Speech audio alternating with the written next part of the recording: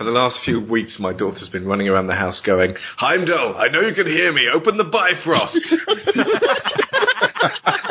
And you didn't record it. Very weird. Digital Gonzo, episode 72, dated Thursday the 3rd of May, 2012. The Avengers. You were made to be ruled. In the end,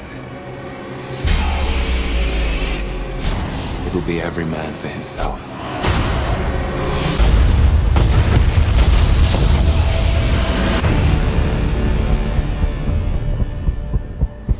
What do we do? We get ready.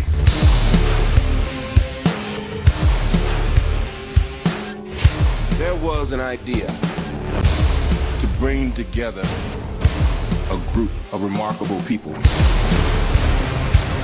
So when we needed them, they could fight the battles that we never could.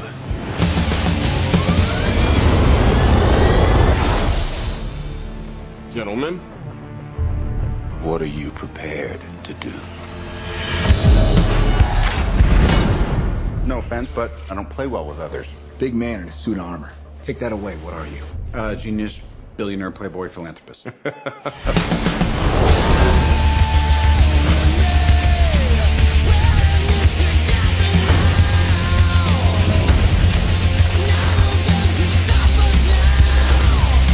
If we can't protect the Earth, you can be damn sure we'll avenge it.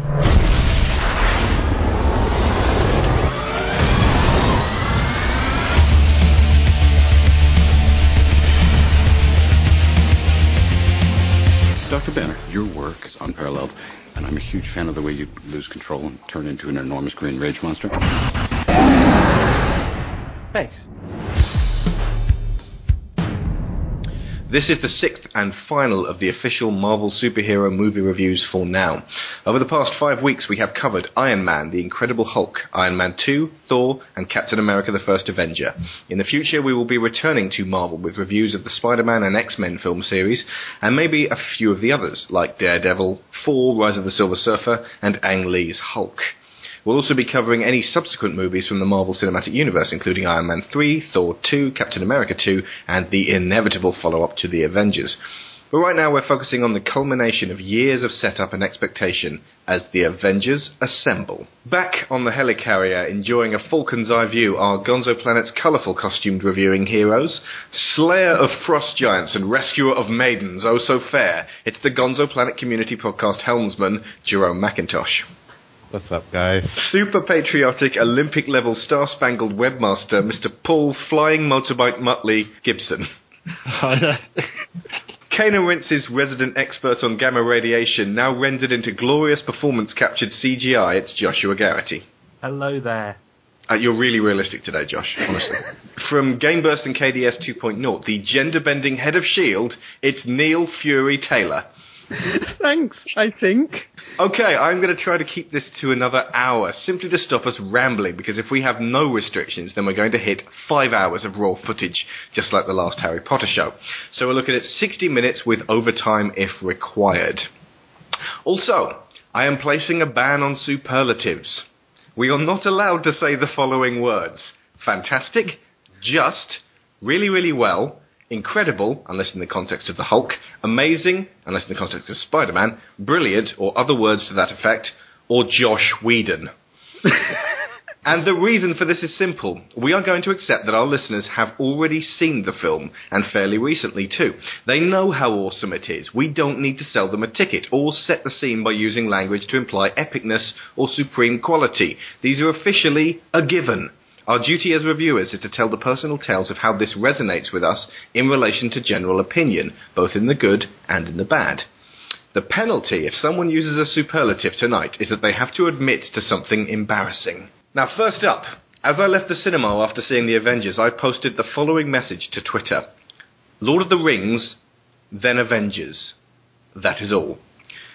Now, this is a bold statement to make, especially if you know me and how much I love the Lord of the Rings movies. But if you know me, and you know me well, you'll also know I don't say things like this lightly about movies, with the following exceptions. And I quote, "It's not a very cinematic experience, about Mars attacks. That was really awesome. Star Wars Episode 1, The Phantom Menace. They should have left the headbutting in the UK cut of The Matrix. I think I may prefer this to the original It's Like The Empire Strikes Back. Pirates of the Caribbean, Dead Man's Chest. I'm not sure which is the best film of 1997, LA Confidential or Face Off. And may I have a ticket, please? Speed 2. However, I need to make myself clearer here. I do not think The Avengers is the second best film ever made on a technical scale. In the grand scheme of things, there are hundreds of films far more accomplished, with greater depth, stronger narrative, better action sequences, better scripting, directing, you name it. This is not about technical proficiency. It's about how this film jumps straight into my number 2 slot, where it will remain standing proud for, I would imagine, a very long time. This is about what the Avengers symbolises, not what happens on screen, but what it took to make those things happen. Not what goes on, but what went on. For the same reason that Lord of the Rings is cemented in at number 1 because of its wonderful, challenging, emotionally charged production and the team of immensely talented, passionate people involved in that, I love Avengers because it brings my dreams to life. We've seen heroes on screen since before we had screens. This dates back to the first stories told by the firesides of our forefathers. Epic adventures with demigods facing unspeakable evil, Beowulf, Hercules, and of course Thor himself. Conflicts replicated again and again throughout our history, retold through the filters of theatre, music, literature, radio, film, television, and video and tabletop games. Heroes saving the world are nothing new. If I ask you to think back to silver screen representations of comic book heroes, your thoughts may swing to Superman by Donner, Batman by Burton. But as we've discussed, these representations go far back to the pulp heroes of serial adventures. Avengers doesn't say anything new about whether the world needs heroes. These are themes handled more deftly in The Dark Knight, Watchmen and Hancock. Even the combination of heroes from multiple stories has been done before to atrocious effect in The League of Extraordinary Gentlemen. No, Avengers does something that, due to budgets, licensing, time and technology constraints and all those other shitty constructs of the reality of civilization that keep our dreams from coming true, have been impossible up to now. It assembles heroes we already know well and mixes them into one glorious, explosive cocktail with a taste right out of Marvel's most epic crossovers. That in itself would be an achievement. But to do it with such effortless style, such assured confidence, such knowledge of the cause of these characters, and such an unmistakable heart that can only come from a brown coat, hammers this one into the stratosphere. It's one thing to see Spider-Man fight Green Goblin in the centre of Manhattan. That's frankly to be expected. But in Marvel's comics since the dawn of the Silver Age some 50 years ago, while reading Spidey stories, other heroes from other comics would come and visit him, chat with him, often fight with him, and otherwise establish some form of connection. This made the Marvel comic universe seem richer, fuller, and populated with special individuals and groups far too numerous for one book. It also subtly cross-pollinated the titles. If you meet Daredevil for the first time reading Spider-Man, then maybe you pick up his book next time you go into the comic store. My dreams as a child featured Hulk tear-assing his way around New York, smashing all and sundry, with Spider-Man battling his rogues gallery alongside Iceman and Firestar, his amazing friends. The cartoons of the 80s and more specifically the 90s, produced by Marvel without the licensing issues that plagued the cinematic outings, had it right on the money. These heroes shared a world and visited one another. Of course, in my dreams they were accompanied by Optimus Prime, the Centurions, Bravestar, He-Man, Banana Man, and indeed Supergran. And I accept that that's an on-screen unlikelihood outside of Robot Chicken, Family Guy and South Park's Imagination Land. But for the longest time, even the unified Marvel Universe could never happen in a film. The chains of licensing hold creativity back. It would have been unthinkable in 2002 for Sony to feature Hugh Jackman's Wolverine in their Spider-Man film. He was attached to the X-Men, whose license to all characters was retained by Fox. Hulk, owned by Universal, could never come bounding in to help take out Dr. Octopus in the sequel, and Daredevil, owned by Fox again, sure as hell couldn't help Peter take out Venom and Sandman at the end of Spidey 3. Even today, the X-Men and Spidey have been retained by those studios, barring them from near-future crossover potential. The first 5 films we've covered show us that these characters could potentially intersect. Middlemen from S.H.I.E.L.D. like Nick Fury and the great Phil Coulson would interact with multiple heroes, and a broader scope was hinted at than the confines of a simple origin story of a classic Marvel hero. Now, for the past few days, we've actually been able to see the world, and it's delivered in a fashion that's so bright and beautiful, so dark and scary, so joyous, luscious, charming, clever, funny and thrilling that I did not want to leave my seat. To those levelling issues of shallowness at this origin story, here's some unnecessarily deep deconstruction, reading 10 times into the characters than the great Stanley Lieberman ever imagined. Each Avenger is a different aspect of warfare through the ages. Hawkeye is the lone and skilled sharpshooter, a dedicated one-man arsenal. Black Widow is espionage, the lethal application of duplicity and social camouflage. Iron Man is ingenuity, human frailty nullified by galvanizing technological superiority. Captain America is flag-waving patriotism and the inspiration of hearts and minds. Thor is the untouchable champion to venerate, and also the notion of divine providence. Nick Fury is the seasoned general imparting only what his men need to know to win. And Hulk is the devastating force wrought by science, their atom bomb. It's entirely appropriate that these titans would not meet unless the world could not survive without them. Their awe-inspiring abilities, when combined, eclipse the Autobots and even the crew of the Nebuchadnezzar, finally delivering an action film with a sort of skyscraper-leveling box office cachet, with a clever brain for the first time this century. This saving the world from annihilation by alien forces taps into the beginnings of sci-fi and 50s B-movies, effectively performing exactly the same task as the Transformers films, only rather than expertly coiffured, lecherous, ten-thumbed simpleton Michael Bay at the helm, we get a man who has been adored by geeks everywhere since Sarah Michelle Gellar staked her first vampire. A man who has proved his aptitude for characterization and sparkling dialogue, along with the balanced juggling act of extensive gangs of heroes. Not only does he prove absolutely up to the task, but takes to this aspect of the Marvel Cinematic Universe so well that you wonder what the fuck the studios were doing giving the X-Men to Brett Ratner and the Fantastic Four to Tim Story. Its success as a mainstream hit is admirable as well, delivering the spectacle that people flock to the works of Bay, Verbinski and Emmerich for, but with the dry wit of an independent film seen by hundreds. No, on a technical level it's not better than The Dark Knight, but did I enjoy it more? Will I watch it again and again on Blu-ray until my machine spits it out in disgust? Will it give form to my new dreams?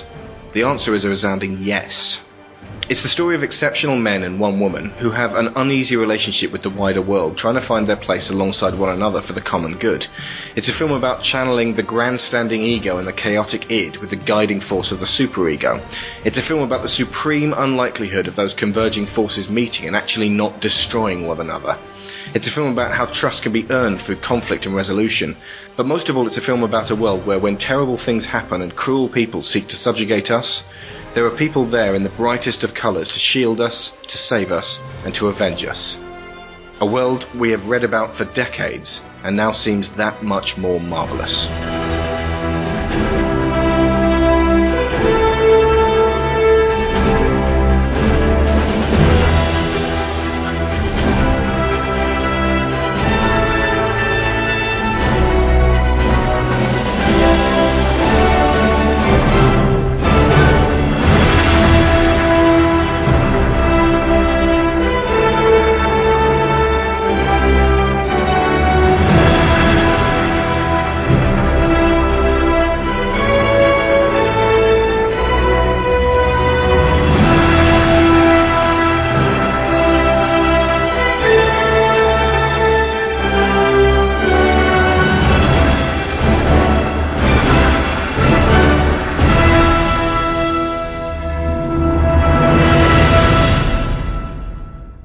So I've seen the film twice now.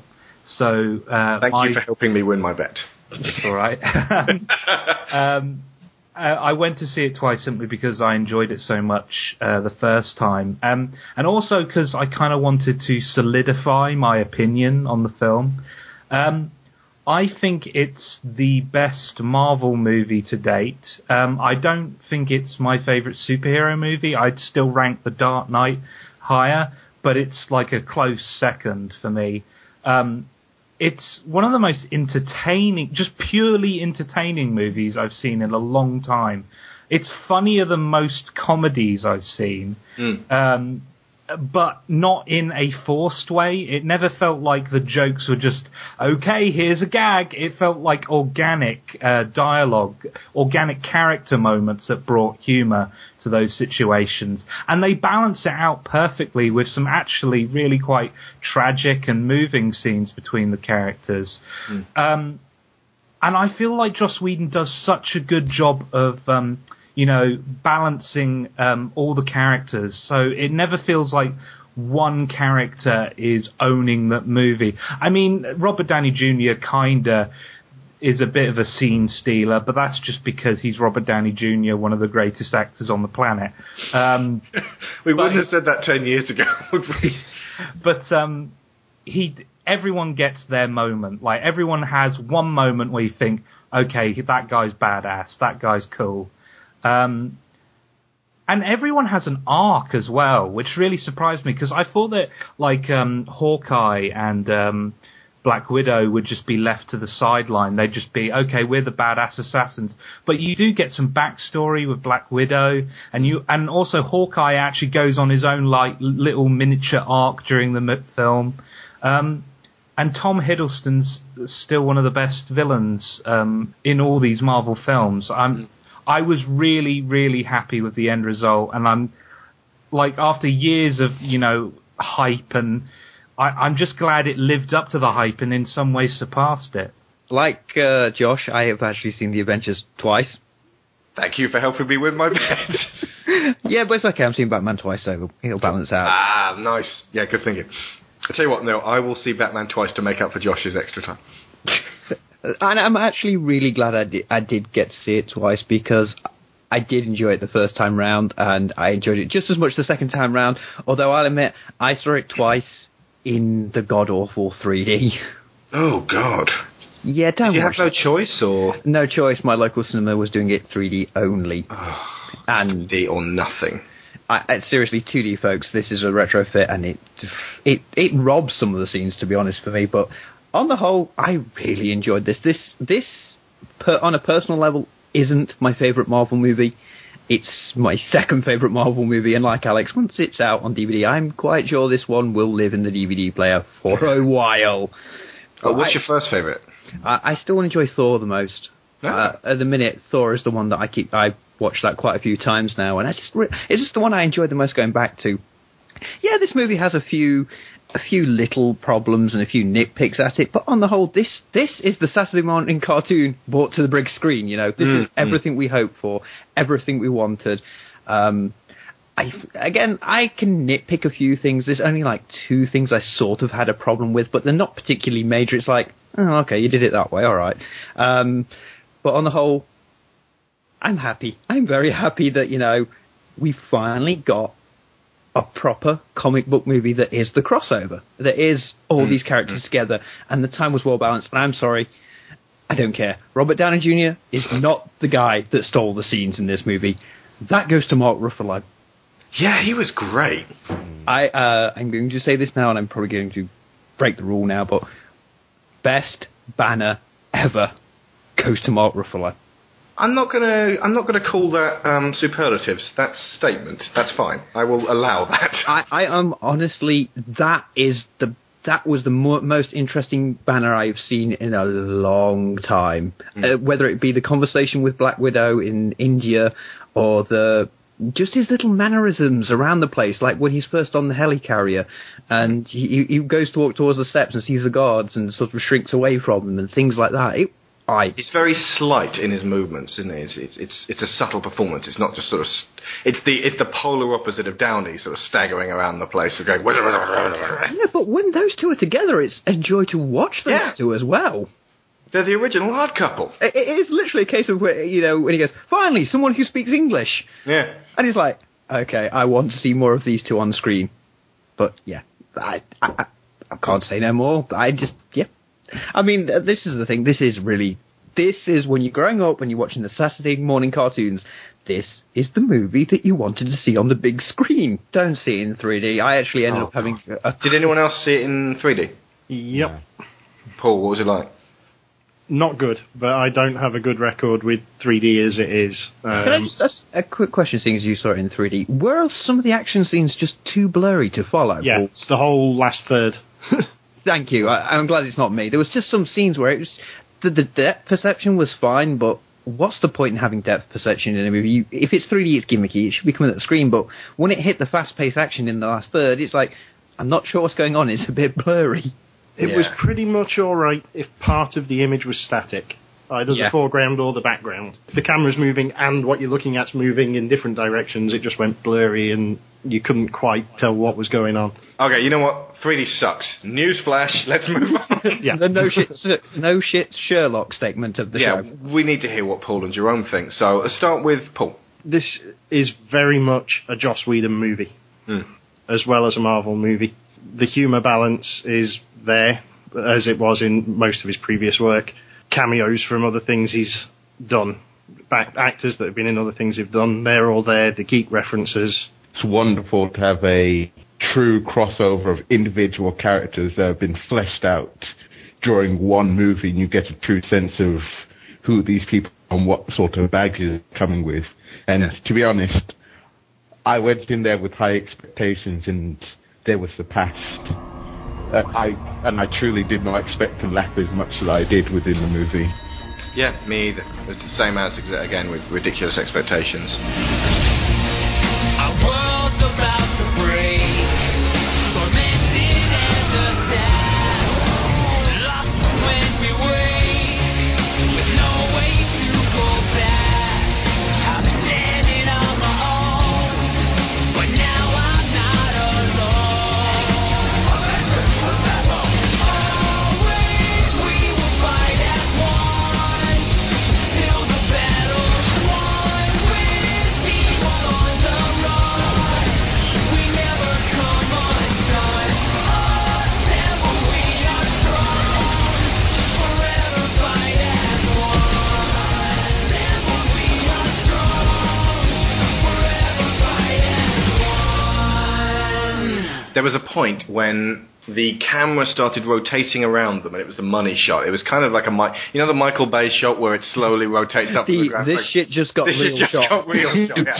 And it's that, and everyone starts sort of racking their guns and pulling back their bows and flexing and swinging their hammers. And I went, oh my god! And I took my breath away. And I got a little bit teary, which it's because it's the cover of a comic right there, and it's just been done properly. And when we look back on this film in 20 years' time, we'll say this was the first time they started doing it right. When I went to see it the first time, that shot actually got cheered. Yeah. I wish I'd been in an audience that would cheer. I clapped lightly at the end. I have to admit, I had an odd audience. I went on the Saturday, and it was a good mix of kids, and it was a fairly full cinema. Our cinema doesn't normally get pretty full. And it was pretty rammed, and they were laughing, cheering. They were really enjoying it. I mean, I was going along. It was great fun. Seeing this film with a really good audience is essential, frankly.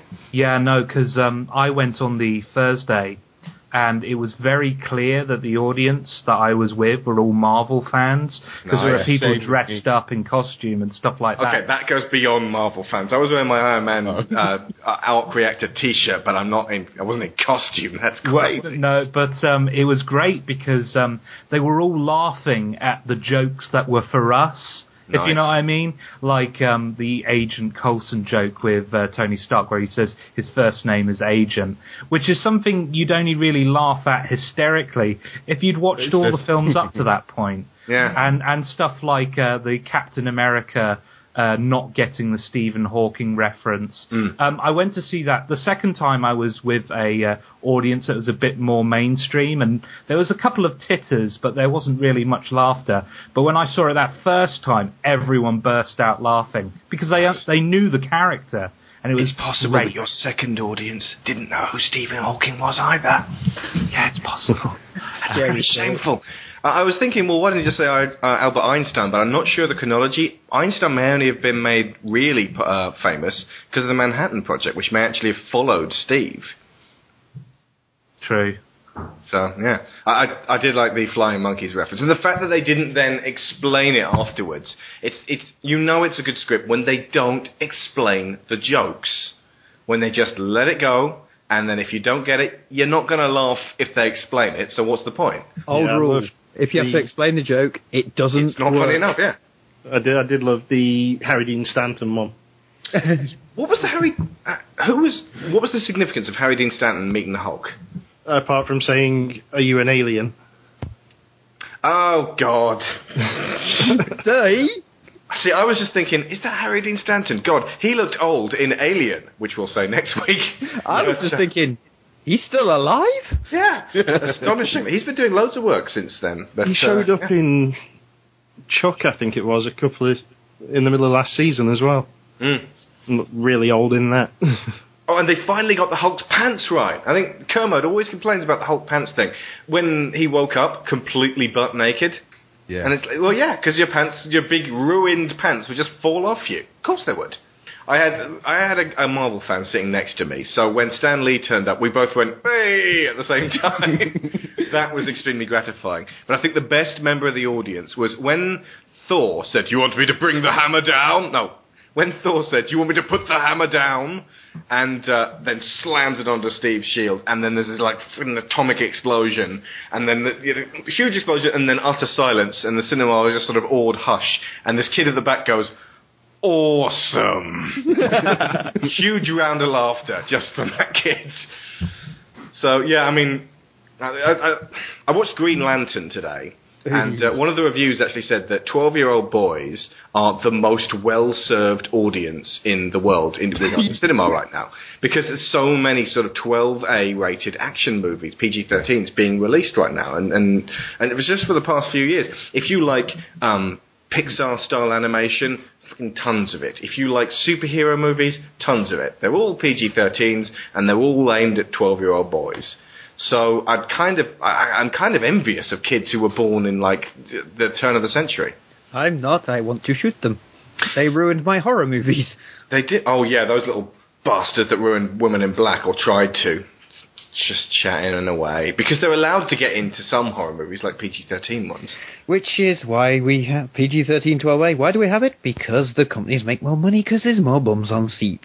You know what's cool though? At the Boston cinema, Neil, there's a rule that says for after 7 p.m. screenings, all under 12s need to be accompanied by an adult. So even if it is a 12A, you can't just let in a group of kids to natter away when the adults are there to watch their movies. They don't mind ruining the matinees, but if adults are there, you shut the fuck up and you have an adult with you. Seriously, I mean, isn't it bad that, Kermode and Mayo had to do the rules of the code of conduct?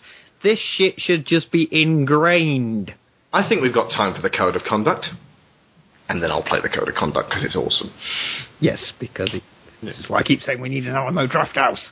We need the equivalent in the Midlands. That would be nice. I would go there all the time, even damn the expense. That sounds awesome. Yes, when I lived in Edinburgh, there was a cinema. It was a small, generally showing independent stuff, but a place called the Cameo, and it was literally an old theatre, 2 screens and a bar, and I think they only opened at 11 o'clock at night.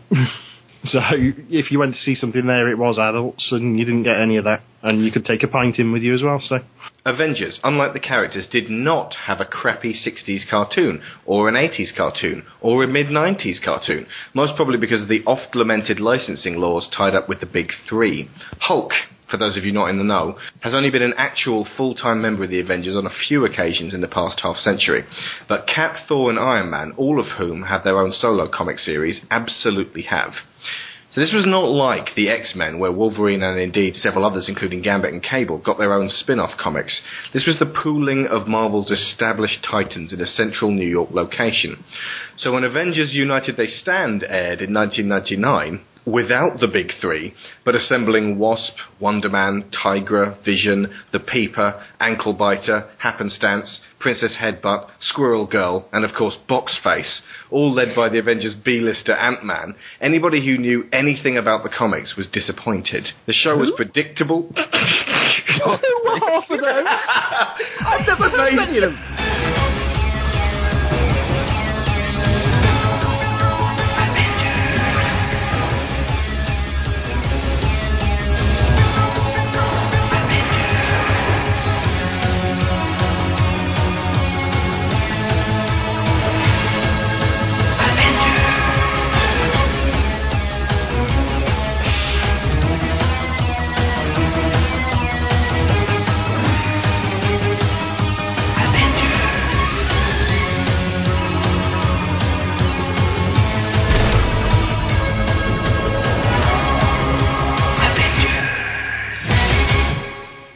Central Park is bracing for a crowd of well-wishers today, when the President of the United States will present a special commendation to the Manhattan-based crime-fighting team, the Avengers. Led by shape-shifting superhero Ant-Man, the Avengers are loved and respected around the world for their work against international terrorism and crimes of mass destruction. Enjoying the attention, dearest? No, not really. I've always thought it better that the Avengers avoid the spotlight. But it's hard to say no to the President. Honestly, Hank, it's harder to say no to me. And I say we're going. Of course, Jan. You deserve today. So did the others. Somehow I'm just not sure I'm the one to lead you. Hank, what in the world do you mean? I'm not exactly Captain America, or Thor, or Iron Man. Now am I? Well, none of them is Dr. Henry Pym, world's greatest biochemist. Hank, we helped form the Avengers, and don't you forget that. You are as qualified to lead us as anyone. He isn't. The show was predictable Saturday morning fare, outdated even for its time, and cancelled just as swiftly. It wasn't until 2010's Earth's Mightiest Heroes that we actually got to see the team that Marvel fans had grown to love.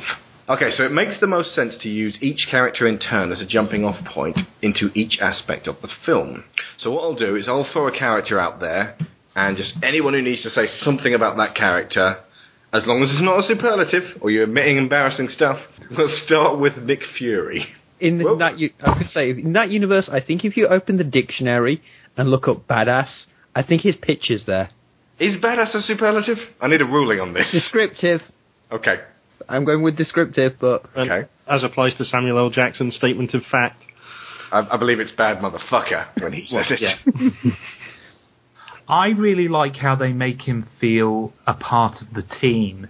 He's not just like the observer going, okay, kiddies, go fight Loki for me. Okay, I'll see you in a couple of hours. He's not Charlie from Charlie's Angels. Yeah, he gets involved, and there's especially during the helicarrier scene, he's killing people. He's showing like he's Bosley. Yeah, he's taking people down, and to be like. Let's be honest here. Samuel L. Jackson is being Samuel L. Jackson. This isn't really a stretch for him. No. But you know what? I like Samuel L. Jackson being Samuel L. Jackson, so that's all right by me. But by God, is it weird seeing him dressed up that way after reading the Ultimates. I know I've seen him in previous films, but now he's like a proper character, not just like a cameo. It's kind of, this is weird. Art imitating life, imitating art. Yeah, as discussed last week. The two things I liked about him most were his manipulative side, which definitely came through with the blood on the trading cards. And even if ultimately his ultimate aims of manipulation have positive means, he is underhanded about the way he executes them.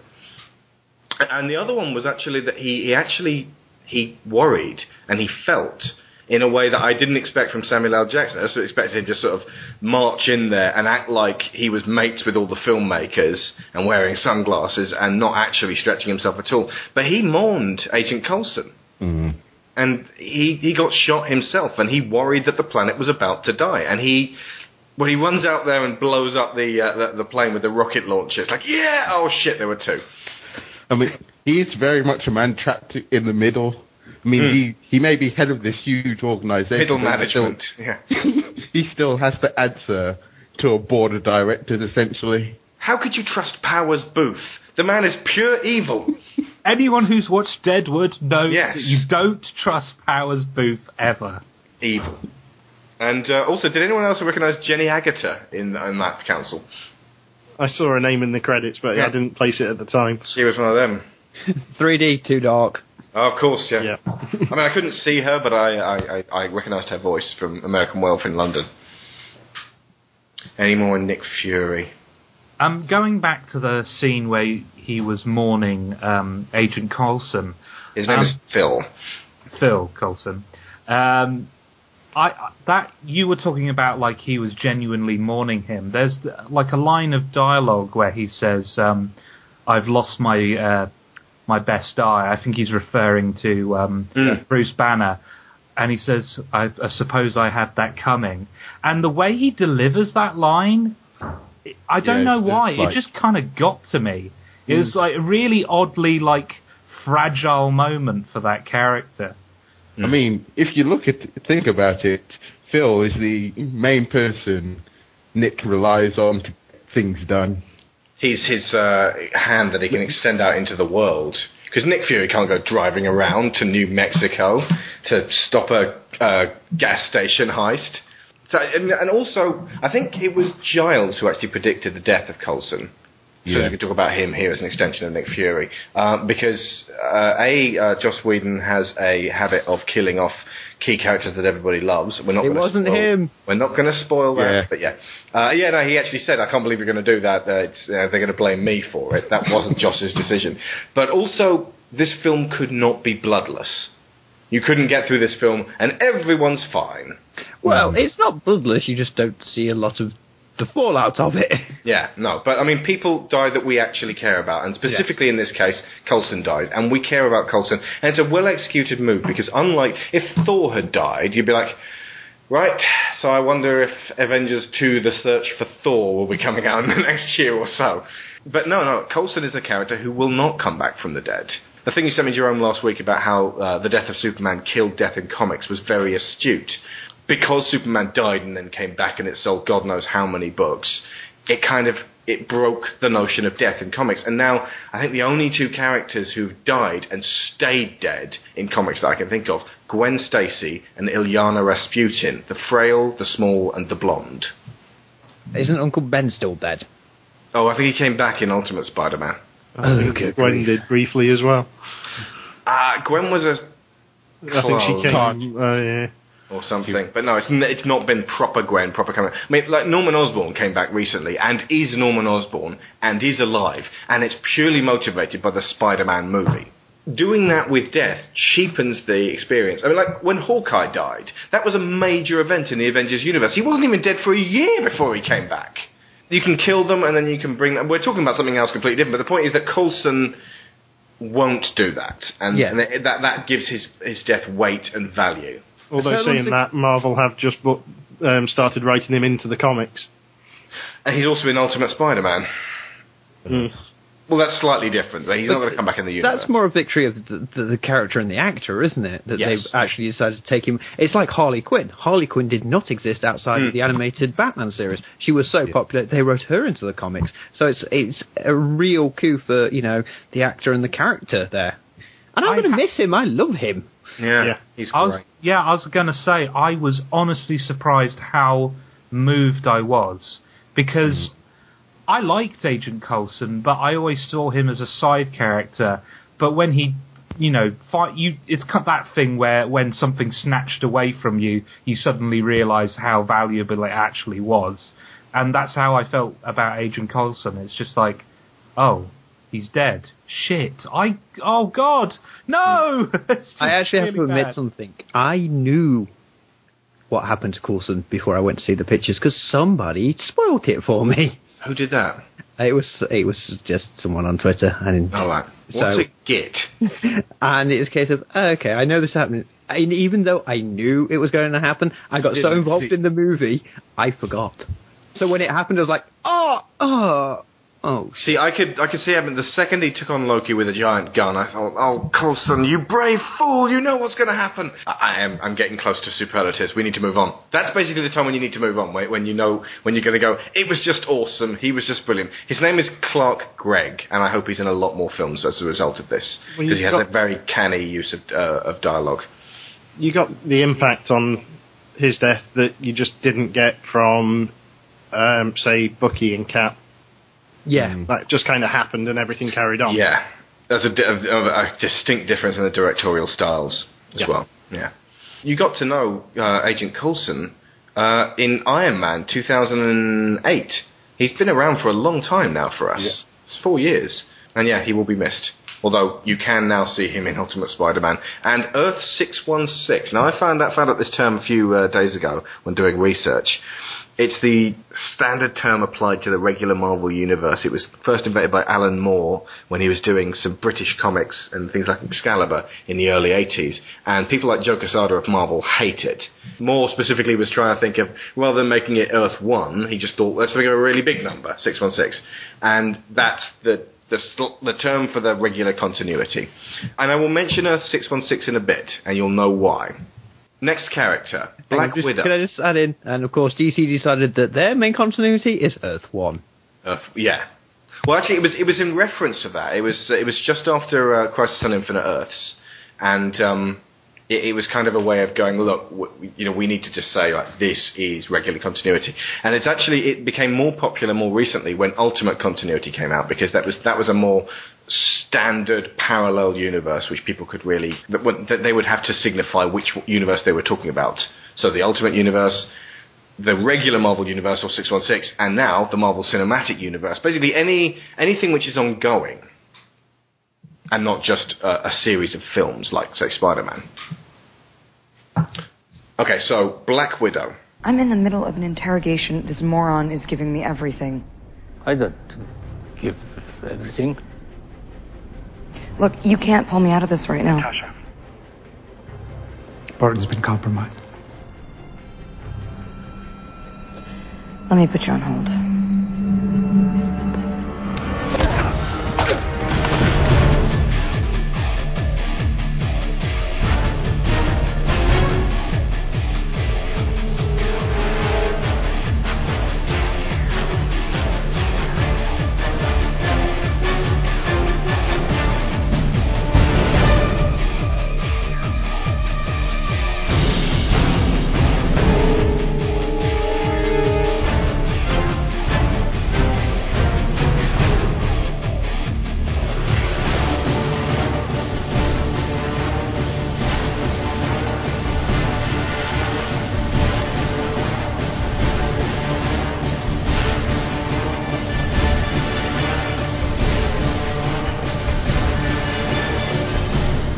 I want one.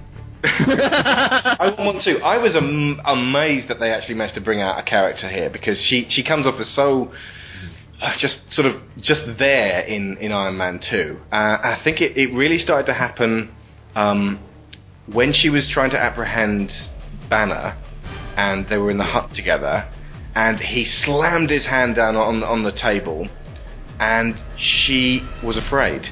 Yeah. And I thought, we've seen how badass Black Widow is already. What has she been told about this man that makes her so afraid of him? And that immediately characterized her.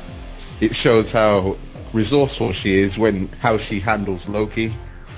How she extracts information from him without him even knowing it. That's a fantastic scene, because it's a dual manipulation. And it's the fact to set it up earlier. Yeah. When we're introduced to Black Widow, where she is at the point, she's doing exactly the same thing. And I fell for it. Me too. Yeah, me. It's because Loki's being so incredibly horrible to her that immediately your sympathies start going with her, and you're not thinking, this is an angle. Also, Scarlett Johansson's face in that scene really sells it, because when Loki's laying into her, like the Quim line, which went over most Americans' heads, but for British people, it's like, what? There was a little bit of a ripple in the audience when he said that. I was like, whoa, can he say that? Whoa. But several Chaucerians fainted. Yeah, Scarlett Johansson just looked genuinely like, what the hell is this guy? He looks like he's a monster. But then, 2 seconds later, she returns to her, badass self. And I really like how, her skills are consistent all the way through the movie. Yeah. She's able to take out human opponents like it's nothing. Like, that room full of soldiers when she's on the chair, she just takes out everyone. But against the Hulk, she has no hope whatsoever. And I like that they say, right, these people have different levels of power. There's a hierarchy. She even, the pulling out of the gun, I was like, what's she going to do with that gun? But she uses it to blow a steam vent. It's a tool at that point. She knows there's no point shooting him, which for some reason the military that have been chasing him in The Incredible Hulk didn't know. Yeah, bullets don't work. Or the aeroplane pilot. Oh, that was hilarious. I think he was trying to distract the Hulk, though. No, he knew that wasn't going to end well. He didn't know how far the Hulk could jump. That scene was... More on the Hulk in a bit, but yeah. It didn't go blurry. Okay, so Black Widow's partner, Hawkeye. I think I was actually kind of blindsided by the fact that he went over to Loki's side so quickly. And I was like, whoa, hang on a second. I thought he was going to be, our point of humanity throughout most of the film, like this is the regular guy up against these gods. But no. Yeah, I was borderline angry when he switched, and it's just like, no, I'll go with it. But it was really neat the way that Loki kind of didn't make them all go sort of evil 24 hours. Ha ha ha! Now I am evil. It was more of a twisting of like your desires. Yes, changing their priorities and allegiances, but keeping the general personality the same. One thing you got to see with Hawkeye going against them is how resourceful and tactical he is himself. I mean, he managed to take out one of the helicarrier's main engines with one arrow well placed. And Loki doesn't know all that much about the helicarrier. Almost all of that battle plan must have come from Hawkeye. So it's like, if this guy is up against you, you've got to worry. And I loved how he did his weapon. Yeah. The bow and the arrows, how he switches. It's all arrowheads are in the bottom, and he uses the sticks to choose which arrowhead to use next. At one point, when he jumps over the building using the grappling arrow and then goes through the window, I thought, wow, the most impressive stunt in Die Hard is one of the smallest stunts in the Avengers. Well, that scene where he comes off the building and he's sort of got his back to the way he's falling and his shoes up. That's a panel from a comic. Yeah. And it's just, I saw that on screen and went, oh yeah. See, Hawkeye's one of Lyra's favourites, and I think she was a little bit taken aback by the fact that, like I said, he was on the other side to begin with. But that not only serves the narrative purpose of making you worry about Hawkeye, but it makes you care about what the other side are doing, rather than them just being faceless goons coming in to be cannon fodder for the Avengers. I mean, if you think things might have gone more different if he hadn't have taken Hawkeye, because Hawkeye supplied Loki with so many things, including a team to infiltrate the helicarrier. I really like how they give Hawkeye and Black Widow a history as well. Yes. The idea behind Black Widow being like this really shadowy agent in the past who, I think Loki makes a reference to the fact that she's like burned down hospitals and like killed people, and that Hawkeye kind of I don't know, because it's never explained exactly what went down, but Hawkeye was sent to kill her, made a different call, and now she's as she says, trying to scrub the red out of her ledger. Ledger, that's it. Yeah. Actually, the characters of Hawkeye and Black Widow have been intrinsically linked in the Iron Man... Well, it started off in the Iron Man comics since pretty much day one. If you remember the really ropey cartoon segment that I played for you before, that was like the first time they appeared. She was, putting him under a hypnotic spell, and he was kind of attached to her. And if you've been following Earth's Mightiest Heroes, there's this constant state of him trying to bring her in, her basically being a double agent and having to keep him at bay without harming him. It's a symbiotic relationship between the two of them, and I'm really glad they didn't have one but not the other in the film. Would have been a wasted opportunity. So actually, on to Loki. It's an impressive cage. Not built, I think, for me. Built for something a lot stronger than you. Oh, I've heard. A mindless beast. Makes play he's still a man. How desperate are you? You call on such lost creatures to defend you. How desperate am I? You threaten my world with war. You steal a force you can't hope to control. You talk about peace, and you kill because it's fun. You have made me very desperate. You might not be glad that you did. Ooh. It burns you to have come so close. To have the Tesseract, to have power, unlimited power. And for what? A warm light for all mankind to share. And then to be reminded what real power is. Well, let me know if real power wants a magazine or something. I really like Tom Hiddleston in this movie. Yeah. Excellent. I really like how they've evolved him onwards from the Thor movie.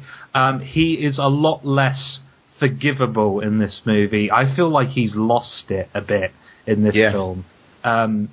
I don't know what happened to him. I don't know what Thanos did to him. It suggested that they actually hurt him at one point, Thanos' lackeys. I really like how they establish how powerful he is as well. Because in Thor, you don't really get a sense of it, because he's always fighting Thor, who's kind of equal, so you're just like, oh, he's just a regular guy. But in that first scene, he takes out a whole bunch of guys, and they're firing bullets at him, and they're just pinging off of him. It's only really when he faces the big green giant that he... More on that later. More on that later. Yeah, we'll talk about that during Hulk. Maybe not that powerful. I really like how he gets to fight everyone as well. Like Captain America has a go, even though he feels a little bit outmatched in that fight. Iron Man just threatens him, doesn't he? Really, I was thinking back. He doesn't actually fight Iron Man. Iron Man just gets every weapon he has in his suit and points it in his direction, and Loki's like, okay, no thank you. Although it's revealed later that that's a deliberate ploy on his part. Yeah, no, he's playing patsy. He's trying to be brought in. You know what? I think Tom Hiddleston is the villain that all future Marvel villains will be judged by. You know, he's the yardstick. They have to measure to that level, because he just really makes Loki just you love and hate him at the same time. I mean, it's an absolute joy to watch be Loki, because he gets the manipulativeness of him and that slight crazy edge to him in this movie. Yeah. But he also believes himself to be righteous and deserving of this conquest. The superiority complex, which is sort of like his major Achilles heel, where he underestimates everybody around him. I really love his scenes with Chris Hemsworth as well. Every time they meet each other, Thor is desperately trying to get him to join him again. Like, he doesn't give up on him. Come back home. Towards the end, it's just like, come on, brother, let's end this. Let's be brothers again. What is it? He killed 60 people. He's adopted. What do you think this is? Shakespeare in the Park? So many quotable lines in this thing that are going to end up being up there with... let's face it, this is not the weirdest thing you've seen me do. Anyone on Loki? His spear is worth mentioning. And the way he... we already mentioned about him possessing Hawkeye.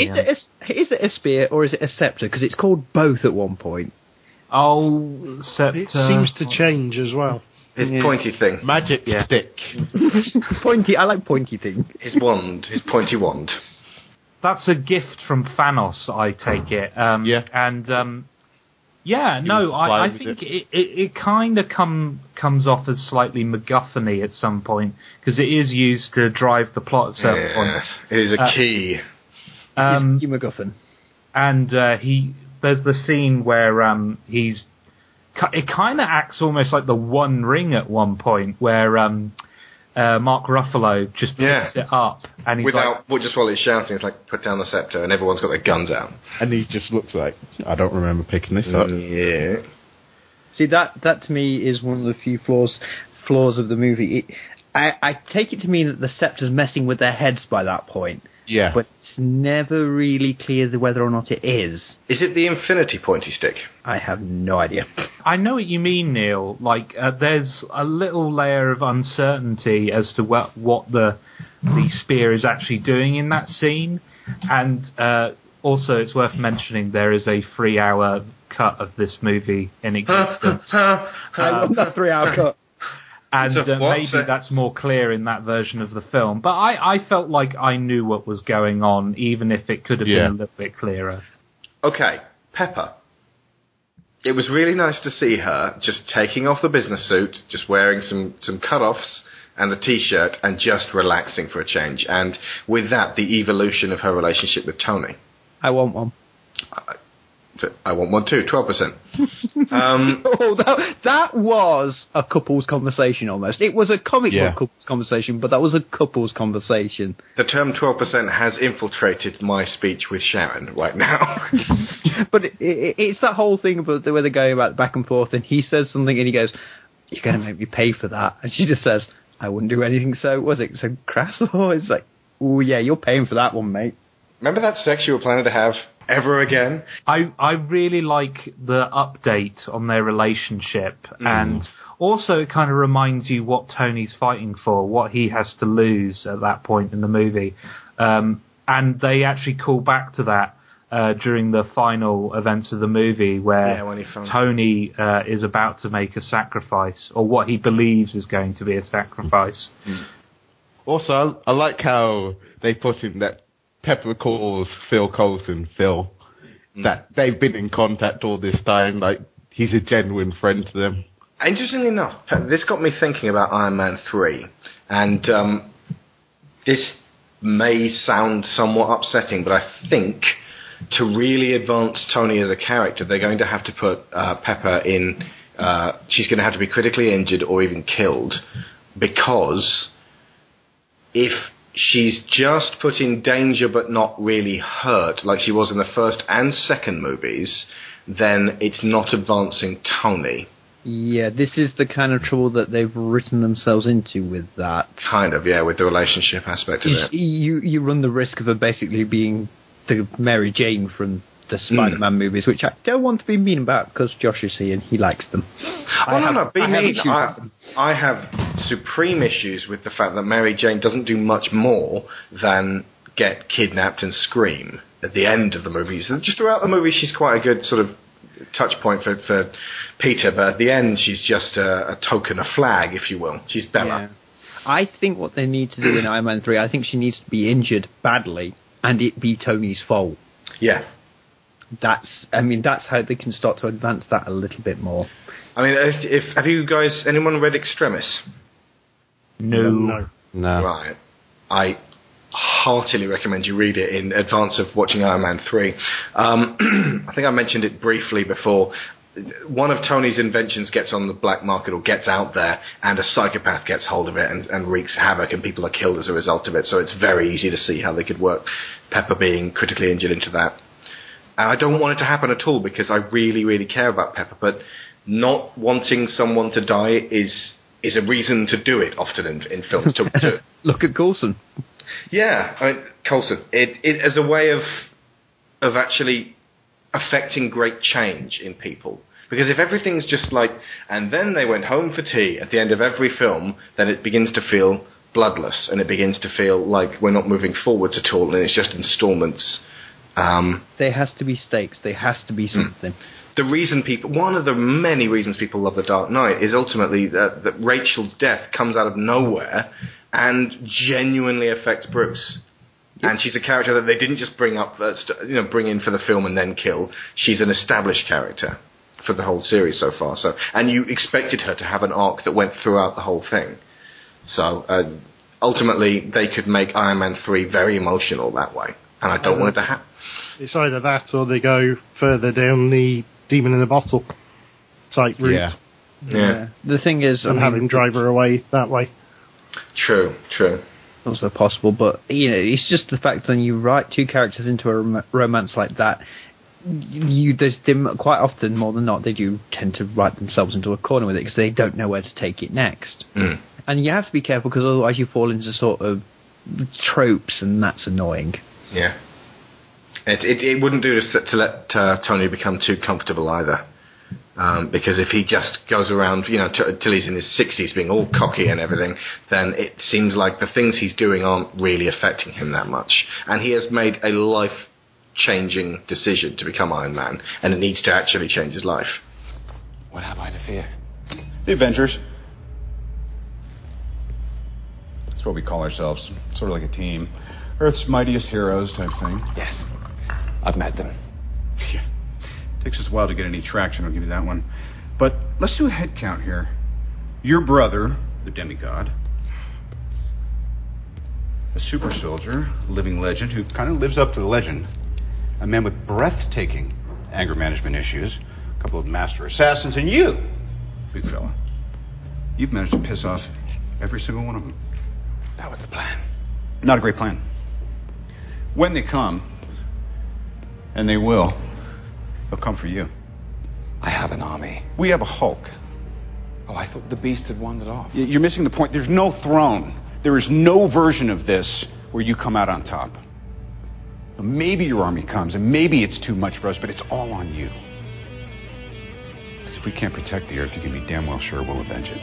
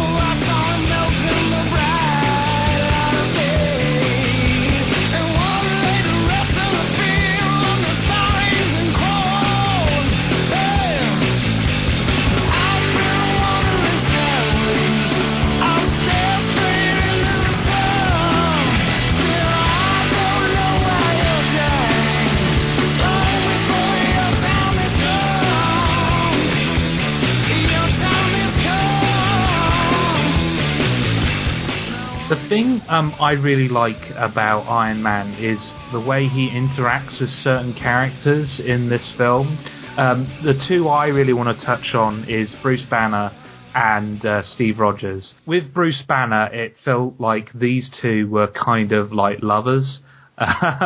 Except they were very, very different. I really like that scene where they're in the lab and Tony's like saying, "Oh, you should come to Stark Tower. You know, the first few floors are just pure R&D. You'd be in heaven." It's like these two understand each other, even though they're very different. I really like the relationship between Steve Rogers and Tony because there's that conflict between those characters that you get a feeling that they're two men from two completely different worlds, and Tony is very much like a man who disregards authority and is quite willing to hack S.H.I.E.L.D.'s security system to find out all their dirty secrets, whereas Captain America is more keen to just follow orders and do as he's told. Though he is quite capable of doing spying when he's not just a golden boy. He won't just do as he says. So that kind of he's very I think that's his instinct is to follow orders, but even he couldn't deny that there was something suspicious going on. Yeah. I mean, one of the greatest parts of the movie where it sums up like their views is, we're not soldiers. It's just how much Tony is sort of out of his depths once again in this sort of situation that's come about. He's lost people who he's cared about, and he doesn't know what to do next. A really nice bit of acting from Robert Downey Jr. there as well. Like, his eyes really sell that scene. Like, he's been hurt. Like, and Captain America's seen loads of people die. Being in World War II, you know, you've seen many comrades die in your arms and so forth, where I don't think, apart from Jensen, Tony's not really had to deal with that kind of pain before. Because Iron Man 2 was so goddamn bloodless. Yep. Yeah. Although I do like how playful he is in that movie, where he pokes Banner or shocks him or something. That's so funny. With the conflict between Stark and Rogers, there's a few things throughout the film and up, especially towards the end. I think it's just after Stan's cameo, where there's a little news report saying, you know, about how they should have responsibility and who are they and who do they answer to. I'm wondering if they're building way down the line towards a Civil War-y type thing, or if it's just throwaway references. Quite possibly. They're going to need to build a lot more heroes into this universe first, but yeah. Yeah, it's still, it's there. It's there to be used if needed. They do plenty of that. They lay groundwork for so many things and do it so well. Yeah. The one aspect of the Tony and Steve conflict is that they're both technically products of Howard Stark. Yep. Yeah. This kind of, this is the guy my father couldn't shut up about, and it's like, it's kind of like he's a jealous younger brother. Yeah, I can see that. Like, normally in the comics, it's portrayed that Stark is constantly paranoid of the Hulk. Like, he doesn't think... Well, he built Hulkbuster armour to deal with him. And it Whereas work. Movie, he's trying to get the message across the bound that this can be a blessing in disguise. He sort of knows that no matter what happens, it seems like the Hulk doesn't actually kill anybody himself. It's a nice way of showing that Tony now considers the armour to be an extension of himself, and that he's sort of nudging Banner towards accepting the Hulk as an extension of himself. Something alluded to in a very significant line he says later on. When he says to Steve that the best part of you came out of a bottle and ultimately you weren't a hero until we made you one, that is a pattern underlining of the fact that while Tony believes he's pegged everyone, he does not know Steve. Because as we said last week, Steve was a hero to begin with. He had the heart, he had everything, he just needed to be given the ability to do it. There's a scene earlier on with Captain America and Iron Man where Captain America says, ultimately you've done everything for yourself and you've never really had to sacrifice anything. And so when this scene happens, towards the end of the movie, a nuke is being sent to Manhattan, and Iron Man makes the decision that he is going to direct that nuke into the portal in order to take out the alien forces. And it's said to him by the members of his team that this is probably going to be a one-way trip, that if he does this, he's going to die. And he knows that. And that scene is really effective because there's a moment where Jarvis actually asks whether he wants to cool Pepper before he does this. And it's really heart-wrenching because she doesn't pick up the phone. You just see that phone beeping behind her. And you're like, oh, God, pick it up! Pick it up, for God's sake! And when he is, finally goes through the portal and lets go of the nuke, he kind of just gives up at that point. He just closes his eyes and expects to die, I assume. Well, no, he calculates that he's going to die. He knows, because he's just got that kind of mind, that in space he can survive for approximately 1 minute. Yeah. Mostly unconscious. And so ultimately he doesn't die, but that scene doesn't lose any of its weight because he doesn't. Well, no, he's learned to make the sacrifice. He's actually decided, I can do this and will do this, because that's basically what Cap accuses him of. Cap basically accuses him of being Kirk. If Stark had turned around and goes, I don't believe in a no-win suit and arrow, you would have thought Kirk. But he says, basically Cap says, you always find the way around. When they're talking about the wire, you've never laid down on the wire. He goes, I'd rather just cut the wire. It's always a way around. Yeah, he is Kirk. Nice. The other thing is that ultimately his self-sacrifice mirrors Steve's, that he's doing it for the good of all humanity. It's related exactly to the Cosmic Cube. The Cosmic Cube is in fact present for both of their sacrifices, and it levels the playing field with them. It's like they both laid down their lives for everyone else. And that's the thing. Relating back to Civil War and the 616 universe, I hate using that phrase because I know Marvel's chiefs don't even like it, but the regular Marvel universe, I don't know if Tony's done anything since 2006 which genuinely redeems him for the things that went on during Civil War. And I've never liked Tony Stark. And watching him in, as in the regular Tony Stark, and watching him in Ultimate Spider-Man, they've taken every aspect of ADHD out of his character, because that was all in the movie Stark. So they basically just delivered us this suave James Bond Tony Stark who's always existed in the comics, who is boring as fuck, and is also corrupt. And I'm sick to death of him. And frankly, you were talking about how Nick Fury needs, is going to be exchanged for a gender-bending race-bending Samuel L. Jackson. I know. You're not letting that go. Never going to let that go. Samuel L. Jackson for a son.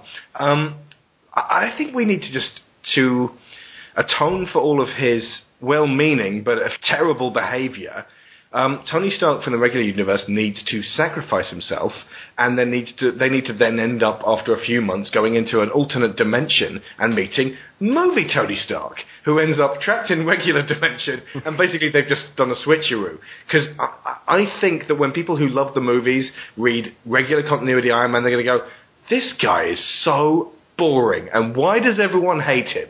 Yeah, the thing is, it's a case of, going into that first movie, I read the comics. I didn't like Tony Stark. I hated him. I wanted him dead, along with Mr. Fantastic.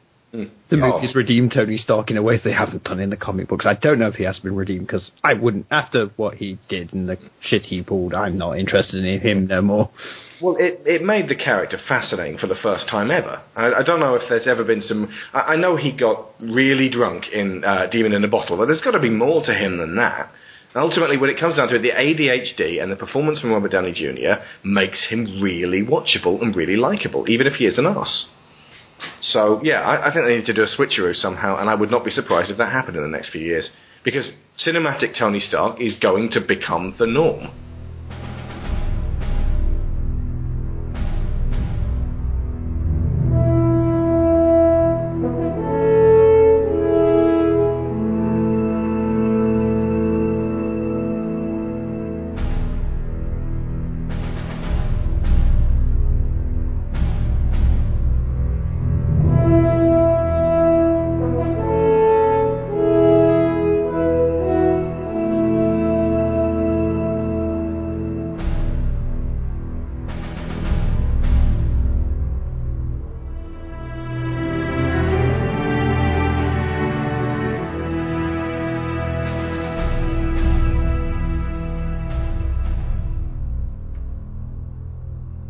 So Captain America, this was the big one for me that I was worried they would fuck up. Yeah. Because, as I said before, his costume looked a bit stupid in the in static photographs. And to me, at least, he had the weakest of the movies and wasn't really shown in a context I could really get with, because they had to make him so uncomplicated and straightforward. And also, because of Steve's limited power up against the other guys, I was thinking, there is no way Steve can command Thor to do stuff without Thor going, I think I know what to do, thank you, Earthman. How do you think they handled it? I think they actually handled Steve really well. I think he fit. He felt like he fit. And I think that I get your concern about Thor, the whole, how does the super soldier measure up against the god or the demigod, whichever you want to call him. I think it's that fight. It's that fight where he just takes the blow from Thor and it doesn't faze him. Although how his ears weren't ringing, I don't know. Yeah. But the only complaint I have about Steve is that costume. The costume itself was fine. The helmet looked stupid. Yeah. And he even took it off. It was like, this is stupid, take it off. Well, it's weird because there's a scene there's scenes in the helicarrier where he's got it back. It's like a hood. It looks like you would in the comic. It's folded back. It looks like a hood. But when you see it again, it's a helmet. So it's like, wait. Well, there's a hood with a helmet. Yeah. He finds a helmet. He puts it on the top. I don't know. In the back of my mind, I'm constantly thinking, okay, Coulson has designed this from his hero worship, so it's going to look a bit corny. I picture Coulson sewing this thing. On the whole, though, it wasn't bad. I still think I prefer the one from the first movie, because that was much more functional. But it looked more like a uniform. Yeah. This one looked like they were absolutely trying to get to the Saturday morning cartoon depiction of Cap. We keep saying that, but he was never in any Saturday morning cartoons. Well, he cropped up occasionally in Spider-Man and X-Men. That's true. He guessed it a few times. Oh, actually, speaking of characters who have integrated their way from cartoons into regular continuity, X-23 was in X-Men Evolution, the fairly rubbishy X-Men show, and is now in regular continuity and video games. But on the whole, Steve's handled pretty well, and he comes across as how he should in this. He comes across as the natural leader. Let's face it, when he's giving out the assignments and he just goes, Hulk, wait a beat, smash. Yes. Agreed. I have to say, while we're on that moment, that's one of my favourite scenes in the movie, because in that moment you realise, right, it totally makes sense why Captain America is the leader, because he understands tactics. He has immediate grasp on the situation, and he's also really good at saying, right, you're really good at this, so I'm going to assign you this job role. You're really good at this, I'm going to assign you this job role. It's understanding what your team is capable of and what role they're going to be most effective at that makes him a great leader. And there are a couple of other scenes, like when he's talking to the policeman during the Manhattan battle, where he says, right, we need, people, 3 blocks back. That's a direct quote. Yeah, we need, I can't people. remember the exact lines. It's, you need people in this building over here, this building over here, and this building over here. Get them down to the basement or the subway, and we need a perimeter 3 blocks back. Why should we listen to you? Proceed to arse kicking. Yeah. And then he shouts. Yes. Agreed. Emphasis on the captain over the America. Yeah. Indeed. But I think the other thing is, like Josh was saying, he's got all these traits, but the other thing is, there's no ego. Yeah. There's no ego with him at all. It's not about him. He has removed himself from the self, as I said last week. He's all about other people. I also really like the fight choreography with him. Yeah. I don't know what it is. I think Joss Whedon hired somebody really talented for this film. Because he's not well known for his being able to choreograph a fight. But make it look real. Most of the time it was a TV budget. Yeah. And but all the vampires had kung fu skills. All of them! We even make jokes about that. Jeez. But on a side note, on the strength of this movie, I have ordered Buffy Series 6, which I'm told by Sharon is one of the really strongest series. So rather than starting from the beginning, I've actually seen the first 3 series on and off over the... Just stay away from 5. It will make you want to slit your wrists. Which one's the one with Riley? Riley is 3 or 4. Okay, but which one's 5? Dawn? Dawn. Okay, so Mummy dying. I'm going to watch 6. I'm going to watch 7. If it really moves me, I'm going to go back and start again. But that's the telling point. So watch this space, folks. And there's the season 8 comics for that as well. Of course, you have the continuation. Yeah, fight choreography. I really like how the camera isn't always really close in on the action like it is in a lot of movies. It actually steps back a bit and shows you what's going on. Yeah. I really like the conflict between Loki and Captain America, where he's... it feels like he's had a lot of training. It's not like Black Widow, where she's flipping about all over the place. Yeah. It's really like... it's almost like boxing... mixed with some kind of jiu-jitsu or something like that. Yeah. It's really interesting. I think there's a fair bit of almost wrestling in it as well. Not the WWE stuff, but the proper wrestling, grapples and stuff. Also, there's bits of the over topness where he dropped kicks the table, which was fun. Oh, this is hard. You can't not say superlatives. I know it's really tough for me as well, because I want to say it's just fantastic. It's in my blood to just say that, but his fights, and Josh is right. The fights in this are... Joss refuses to Michael Bay it. Yeah. Thank you so much. And nowhere is that proof better than in those end fights. Like, there's a lot of... I don't know how to describe it. You see Black Widow going along doing one thing, and then Tony sort of helps her out, and then it follows Tony and stuff like that. Yeah. Okay, sorry. Oh, sorry. While we're on the fight in the city, I have to talk about one shot in this movie, which I think is an absolutely fantastic piece of filmmaking. Sure. It's this long shot where it follows Iron Man. Iron Man goes to the ground, fights with Captain America, then he flies up to Hawkeye, and why is there a bloody fire alarm at the middle? It's atmospheric. It sounds like the city's on fire behind you. It's cool. Okay, I'll start again. Flies up to Hawkeye. This city. Everything's going on all the time. Right. Why do you think I left? There's this great shot in the movie, this action movie shot, where it's a long panning shot where it follows Iron Man. Iron Man's taking out people in the sky.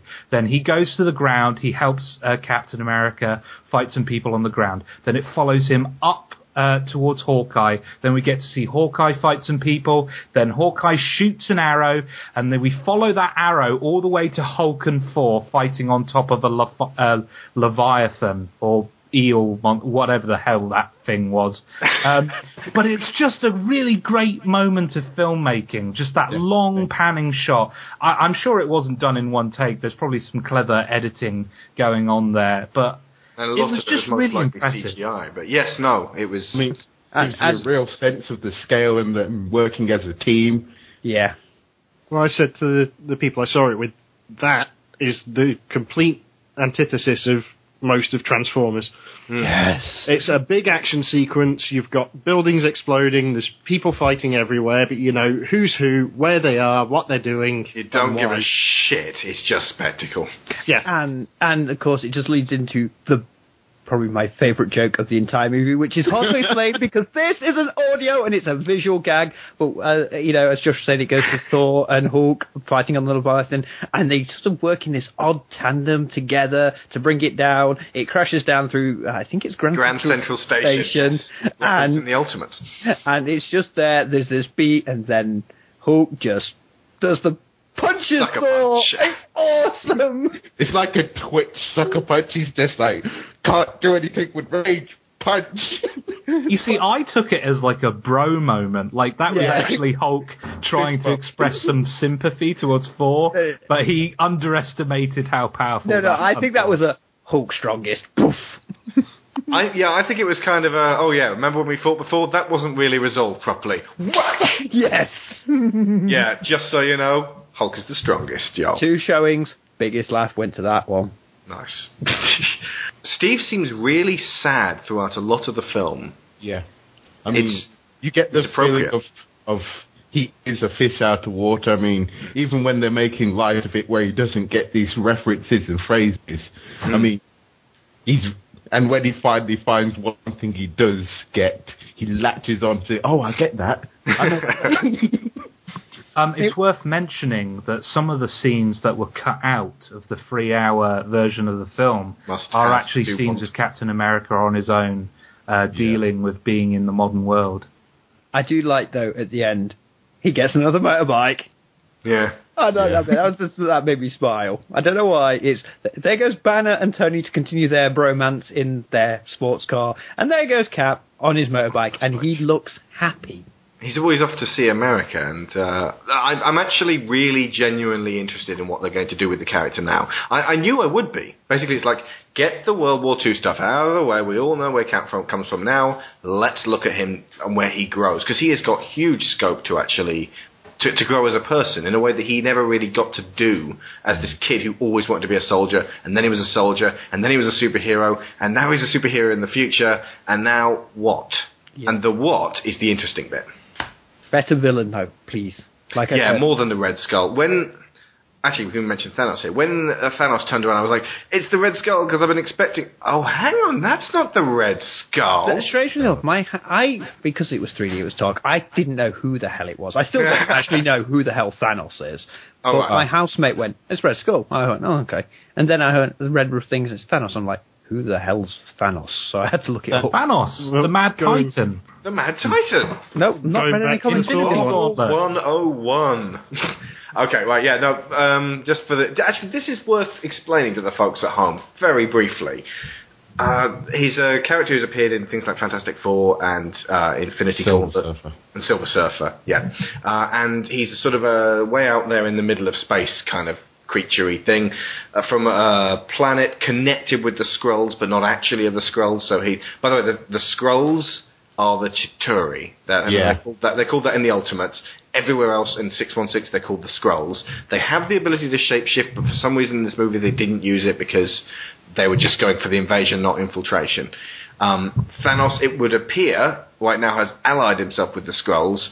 He is probably going to be leading an even bigger army with huge amounts of cosmic power on the Earth in part 2. But dude's crazy and obsessed with death. Literally, death incarnate. Well, they've said for part 2 that they want to tell a smaller story, which I kind of like the idea of, something a bit different. We've had the big blowout, have a smaller story, a more character-driven piece, and then go for another big blowout. would work. Anything. I could, frankly, it could just be Steve having a chat with all the other Avengers around a coffee table, and I would pay $8 to see that thing. See, I want some more Avengers, because I've read Avengers stories where it's not this group, or there's one or two from this group, and there's some interesting characters that are Avengers. Tigra, Boxface, Squirrel Girl. No, Spider-Woman. Mind you, she has a similar arc to Black Widow sometimes, depending on how she's written. Luke Cage, I want to see a goddamn Luke Cage movie. Yeah, Luke Cage and Iron Fist would be fantastic. I'd love to see Vision somehow work his way into it, although he's tied up with Hank Pym. Yeah, Ant-Man and Wasp would make perfect new characters for this next one. Either Ant-Man and Wasp or Wanda. Especially how they did Wasp in, I don't know, this is going to shock Alex, in Earth's Mightiest Heroes. I like how they did Wasp in that. I am so shocked. I suspect they wouldn't be able to do Scarlet Witch because of the whole X-Men thing. Yeah. That's a whole nother path. I think they're going to have to wait until Fox goes, you can have them back. We're not going to make any money from this series, are we? So sometime never, like Spidey. Because, come on, Avengers with Spidey would be awesome. You know it. I think that Fox and Sony are going to hold on to those two properties for a long time. It would appear that Universal are fine with the Hulk interacting with them. I mean, they actually distributed The Incredible Hulk as well. Well, this is the first one that was actually distributed by Disney. So. Yeah. And Paramount did the other ones in the series, so I think Disney are going to be very happy with their investment at this point. This is going to make over $1 billion now, I think. I said 700 million last week. I think, I'm feeling confident now. I'm feeling confident, yeah. Especially considering I made the bet with you and I went to it twice. And I'm not saying that Batman's not going to also make $1 billion, but yeah, the Dark Knight made $1 billion, so why wouldn't the third? It feels like everyone just sort of forgets about Batman Begins and starts talking about Dark Knight. You know? Yeah, because they're two radically different movies. They are kind of different, aren't they? For a start, I mean, it never really feels like, you know what? We've got like 10 Batman podcasts to discuss this in, so we'll do that then. But that's the other thing, the secret to these. Tonally, they're all so close and it works. You feel this universe is the same universe. Slightly less so with The Incredible Hulk because the constantly changing Banner. I mean, Lyra kept saying, is that Bruce Banner? Is that Bruce Banner? It's like, no, yes. Saving it for Banner. Hold on. And they have been layering stuff in all over the place. We did mention on the Thor podcast about the Infinity Gauntlet being in the room. That could definitely tie in with Thanos. Yeah, and of course Thor 2. Yeah. There's a Thor 2, Captain America 2, Iron Man 3 on the way. Still no word on Incredible Hulk. They might just keep him as an accompanying character rather than paying for the movie and then... Well, from what I've read, yes, at the minute, that's the way it's going. But they said it was because Mark Ruffalo is signed for 6. Oh, good. Happy. Good. There was also talk relatively recently of a new TV series as well. But whether that will happen or not. See, actually, the one I'm more interested in now is the Black Widow one. I want to see a Black Widow TV series. No, movie. Oh. I want to see more of Black Widow. Not just because I want one, but yeah, I think we all want to see more of Black Widow. But I want to see more Widow, about that. Hawkeye. Yeah. I'm sorry. I think my personal opinion is I think Hawkeye is probably the one Avenger that didn't get much. Well, a lot of the movie he was not really himself. Yeah. But yeah, he could definitely be explored more later. Yeah, no, I'd watch that movie most definitely. Right, Thor.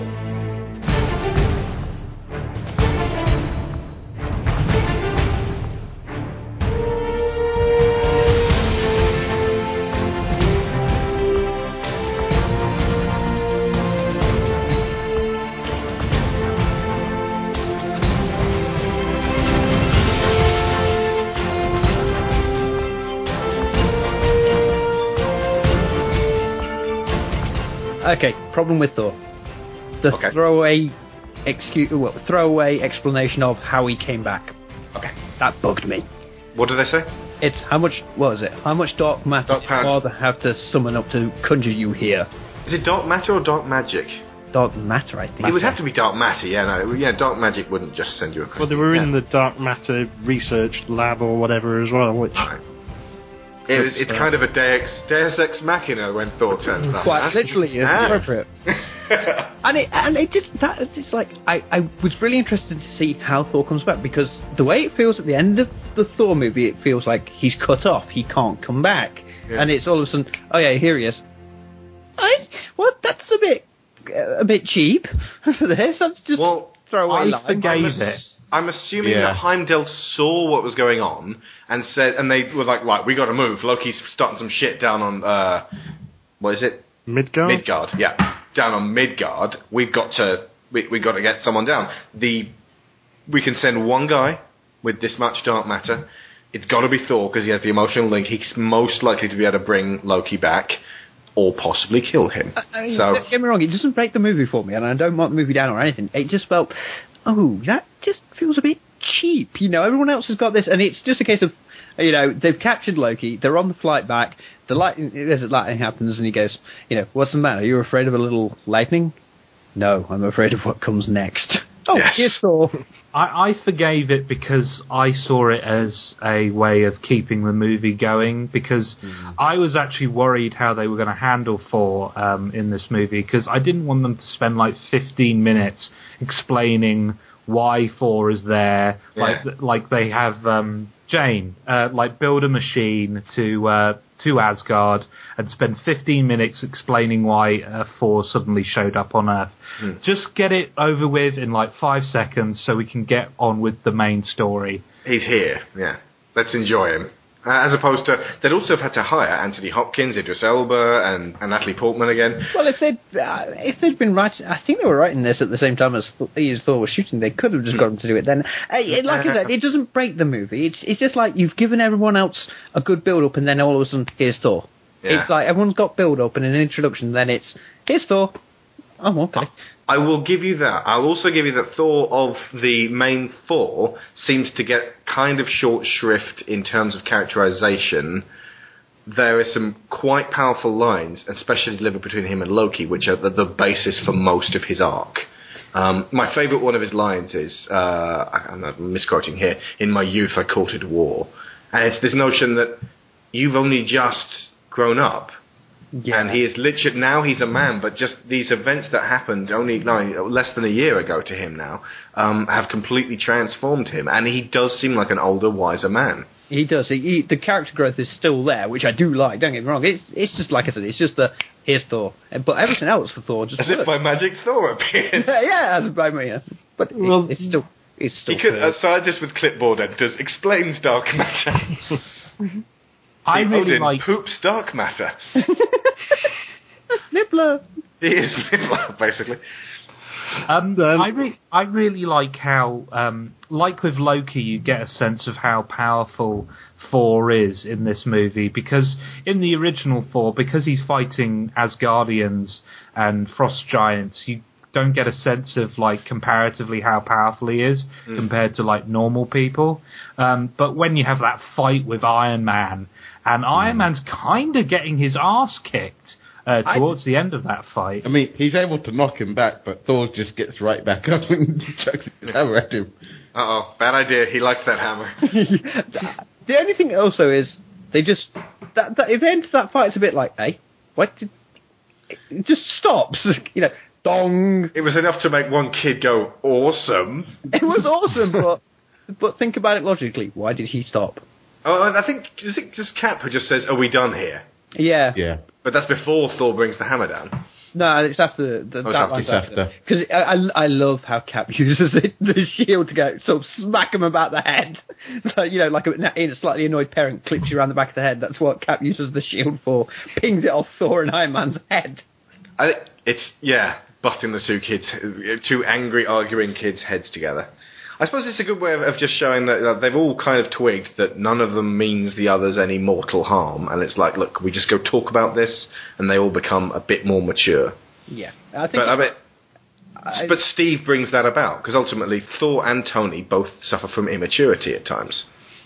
Yeah, but other than that, I love Thor. I even like that costume, because it's slightly different to the one that was in the movie, wasn't it? It's a little bit more Fabio.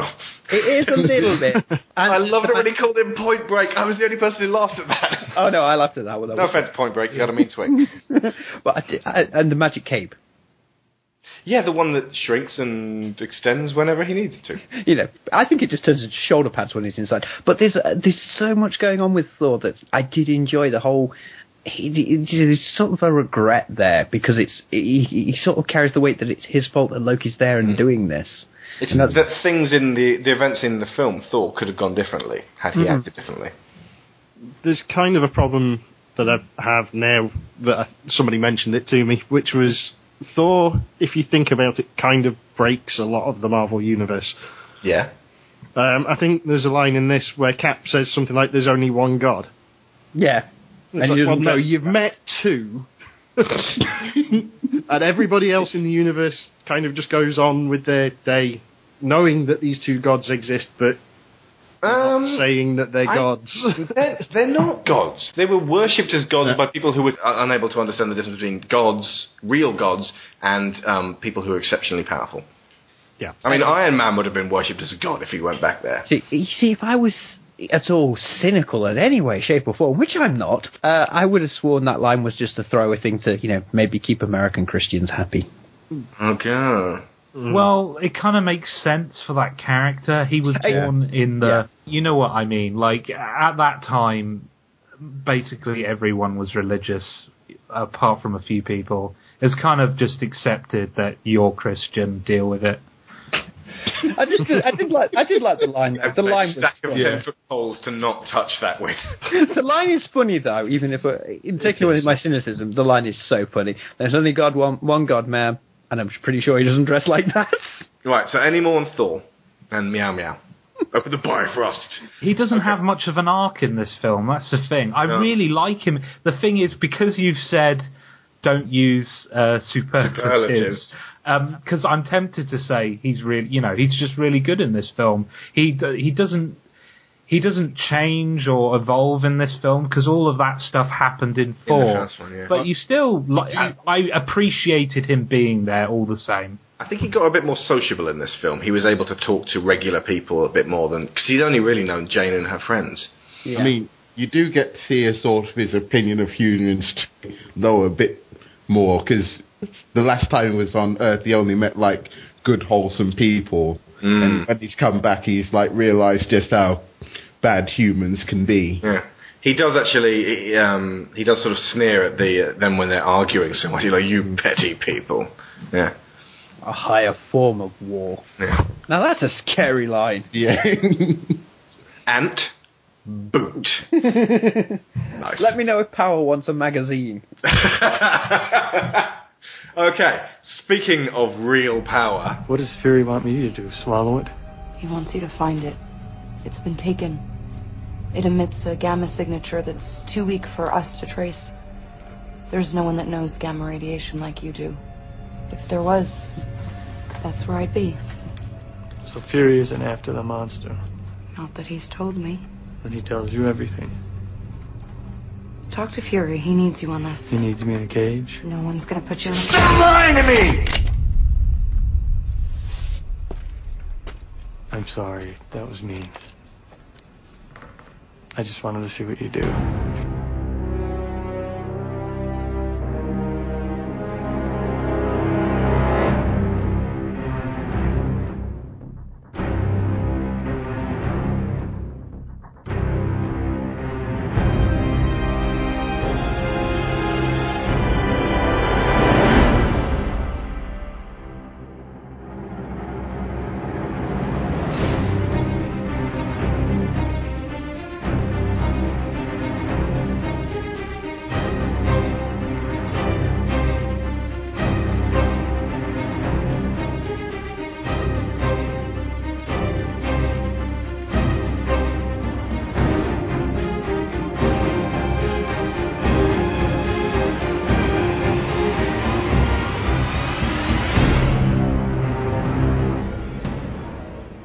The Hulk.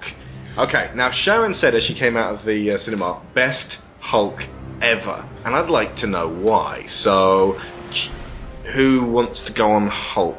Me, please. Let Josh go. Yeah, I'll Okay. let Josh go on Hulk. First of all... Josh, smash.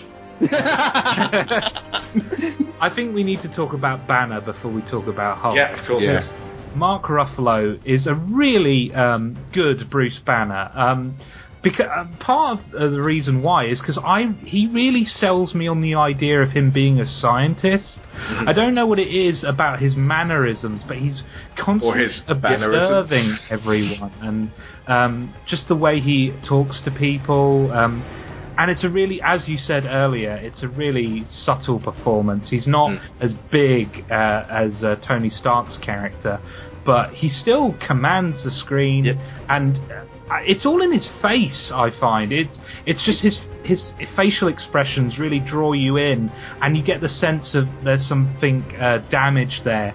And he's wearing clothes. I don't know if anyone noticed, but he's wearing clothes that are too big for him. As if, like, just in case, I don't want anyone to see my Hulk penis. Stretchy pants. But yeah, that side of it was great. But also the Hulk. This is the best realization of the Hulk in any cinematic outing.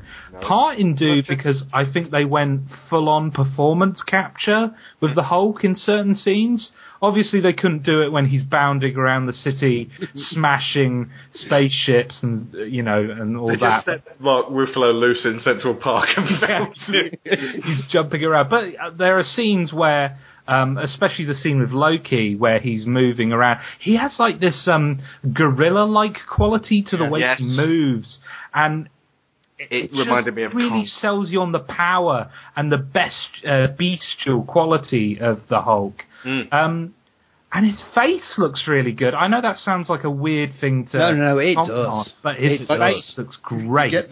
You get the real statement that this is Bruce Banner. His face doesn't just automatically disappear when he becomes the Hulk. It just becomes this like more ape-like, sicker version of him. Yeah, and you ready for this? I love the Hulk in this. I know he's CGI. I loved it. It was perfect. He moves. Victory! He moves so naturally as well. The movements, whether it is the heroic leaping about the bit or the motion capture, and Josh is right. The face sells. They got the face right, and everything else just seemed to follow. Again, tying it up with the gorilla gives us a focus point for something that actually exists in nature. Yes, and once you can connect to those sort of movements, it becomes natural, and you just get it. Even because I quote the line earlier, Hulk smash, but his movements through that are so fluid and so powerful. It's an absolute joy to watch the Hulk in this movie. It feels like the Hulk himself is evolving as his banner. Yes. Yeah.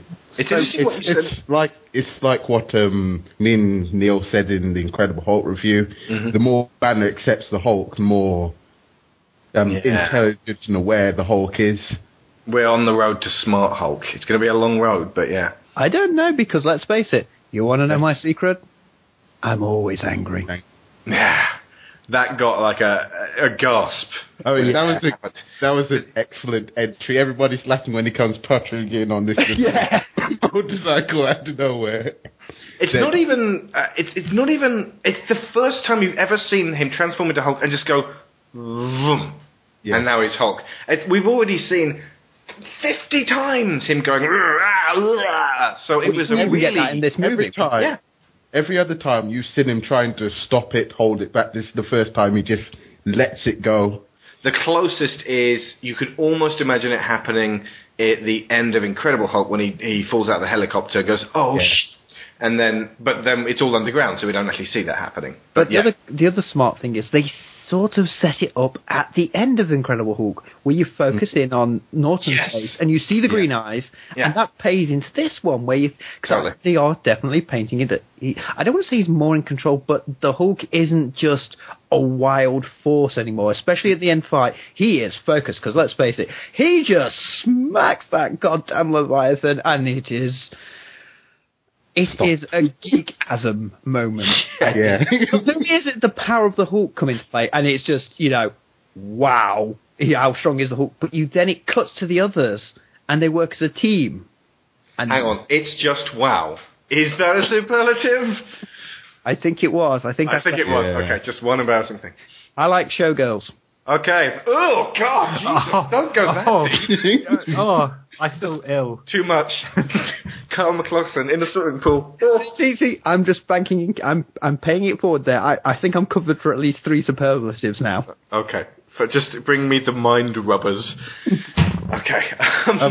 If we go back to Bruce Banner for a second. Yeah. I mean, one of the things that I love in the whole, like, everybody arguing scene is when he brings up the fact that he did try to kill himself. Yes. Which refers to the earlier... deleted scene. Deleted scene, yeah. I mean, love that. That was and he says so that was a low... that's a low moment for me. Like, that was that when I was at my very worst. And that is the only way to convey that to a PG-13 audience without going too over the top. You make it part of a performance, not an actual scene. And I think that's one of the few cases where you can actually say that tell, don't show works. Yeah. You know, usually it has to be the other way around, but this time, just the way it's delivered in the right moment, it works so well. What we need to mention the scene where Hulk puts the smackdown on yes. on Loki. Puny god. Yep. Everyone was laughing so much, no one heard what he said there. I was like, hang on, and I just caught it. But yeah, it's mainly due to the fact that Tom Hiddleston afterwards goes. It just shows how much the Hulk doesn't care who you are. He will pick you up and whack you about like you're a toy. I think the apt description would be the Hulk opened up a can of whoop ass on Loki. You're lucky you're covered for 3 superlatives. But yeah, no, that was to show this guy is the most powerful being, physically at least, in the Marvel Universe. And, nothing else comes close. I mean, Thor comes close. That's about it. There's another character that comes in World Sentry? War. Yeah. I'd argue the Silver Surfer could put the smackdown on the Hulk. Physically? Well, maybe not in a fist fight, but from a distance. This brings me to an idea I had in the shower the other day.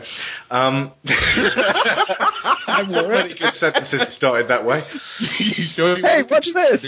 What about a podcast where we basically have, like, 5 or 6 pre-arranged smackdowns where we have the fights, like, preordained of who's going against who, and we prepare our workings out, privately and separately, and then we basically just go, right, who wins in a fight between Justice League and Avengers, for example. Now, I know Justice League would actually win because the odds are unfortunately stacked in their favour, so I'd actually go for a Marvel, pick 7 Marvel characters instead of just the Avengers, because they got too many straight-out humans there.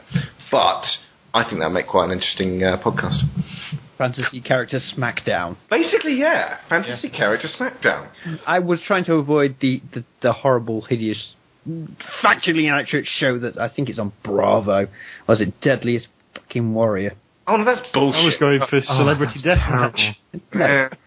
They had that Spartan versus Ninja at one point, and I was just thinking, a ninja would never engage a Spartan in one-on-one combat. It's all this science bullshit about the fact, they've got this one. Yeah, it's weapons, tactics. There's more to winning a fight than just how deadly a fucking weapon. Basically, I just want to talk for 5-6 minutes about who would win in a fight between Iron Man and Batman, because that's an interesting conversation. Batman, it's always Batman.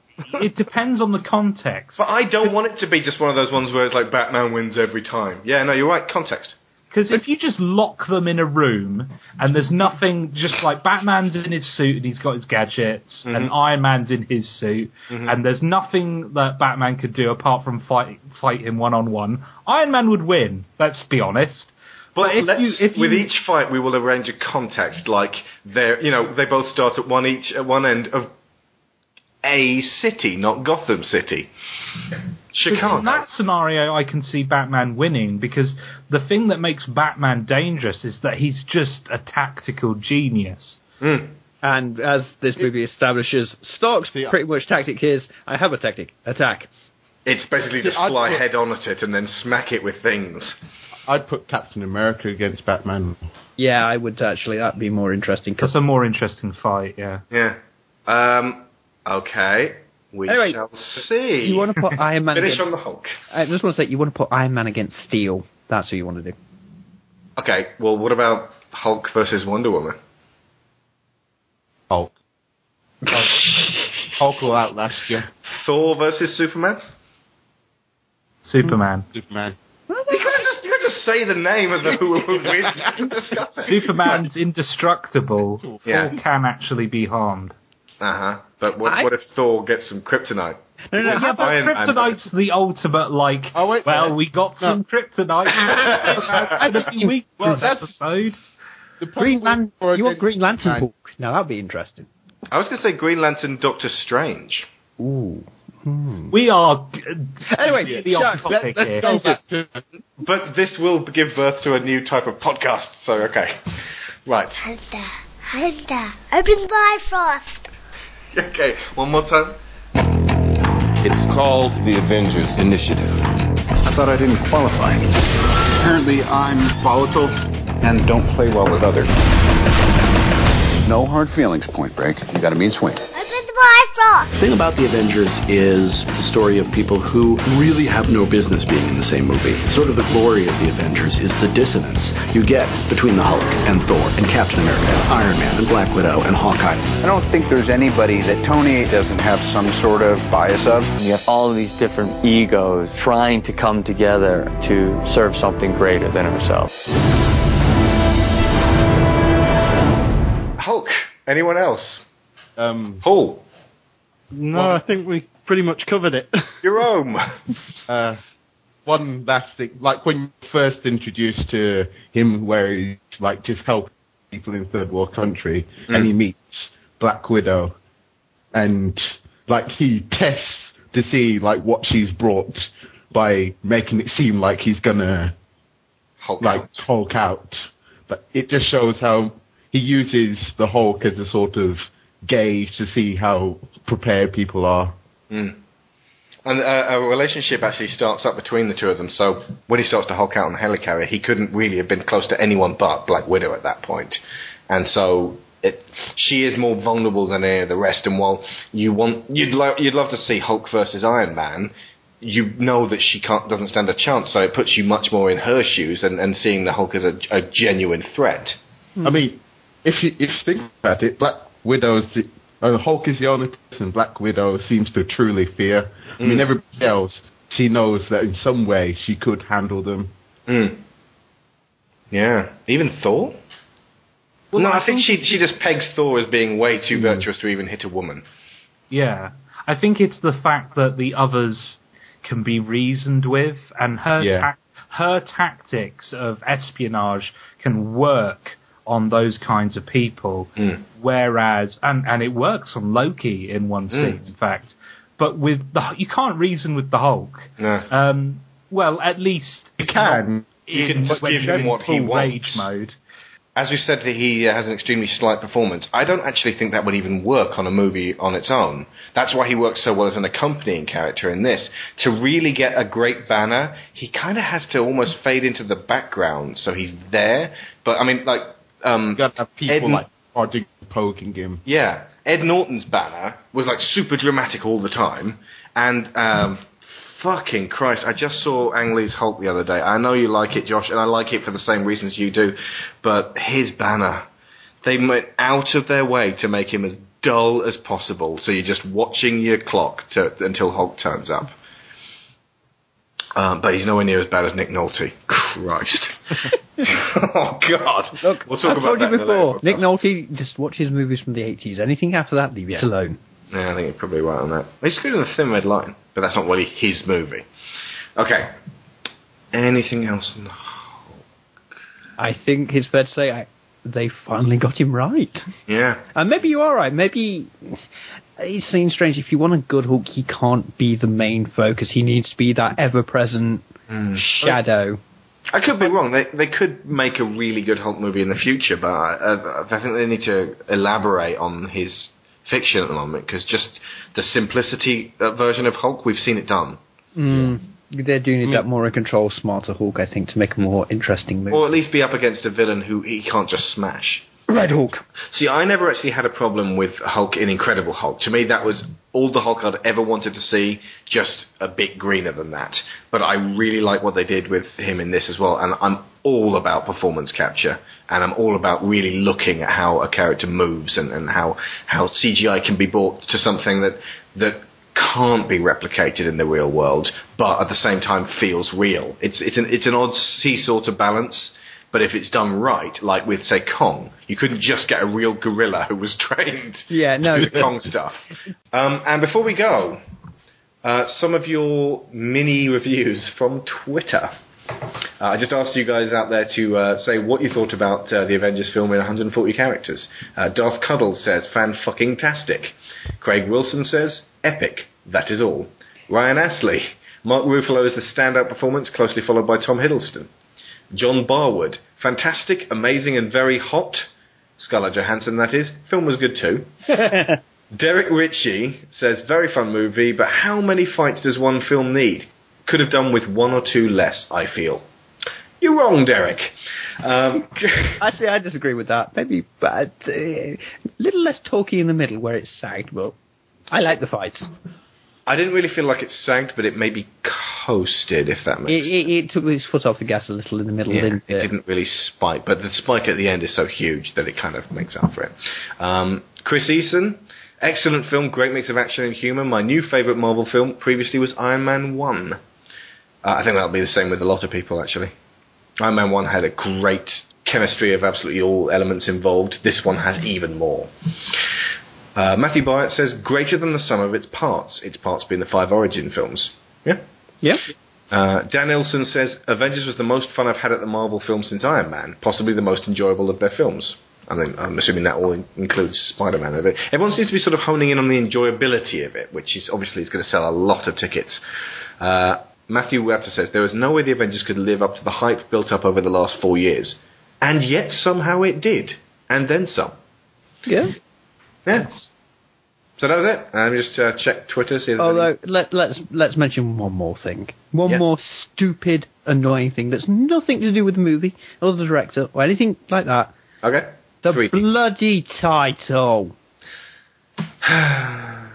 You know what? Sharon has said that everyone that her work that she talks to says the Avengers. What? Yeah. John Steed. So my dad did that as well. Yeah. It's for the oldies. Although I will admit, the way that it actually comes in kind of works. Because it just... weird comparison to make, or maybe not. It sort of does the Bond thing, doesn't it? It has that little bit at the start before the title hits. It gives you that sort of prologue. And then, what do we do now? And then you half expect him to say the line, and then it just cuts to the title card. It's nice. It does that a lot in the film. You half expect someone to say something, and then it just doesn't. It just assumes you know what they were going to say. And do they ever actually refer to themselves as the Avengers? Because Stark does say, it's the Avenger Initiative, but they're not actually called the... no, I don't know. They never called themselves the Avengers. That's what we call ourselves. No. When Stark's pouring a drink. Oh. Right. It's an odd name because they give it a really good reason in this, but they were called the Avengers before Coulson died. Yeah. So it's like, well, hang on, the Avengers. It seems kind of pointless. Surely you want to protect the Earth, not just go, you bastards, we're going to stab you for doing that. Which is what kind of the name suggests, but they're stuck with it because that's what they called them back in the 60s. It is weird because we might not be able to save the Earth, but you can be damn sure we'll avenge it. Yeah. They make it work to the best that they can in the film, and now, from now on, it'll be like, right, so they're the Avengers then, kind of. And it's funny, isn't it convenient how the only letter left in Stark's name was A as well? At the end of the movie. Oh, right. Yeah. On Avengers Tower. Nice. I don't think they're going to write Avengers Tower on it, are they? No, but it's always had a big A, didn't it? I think so. Nice. I wanted to ask you quickly about this because we had a lot of this was our cover recently.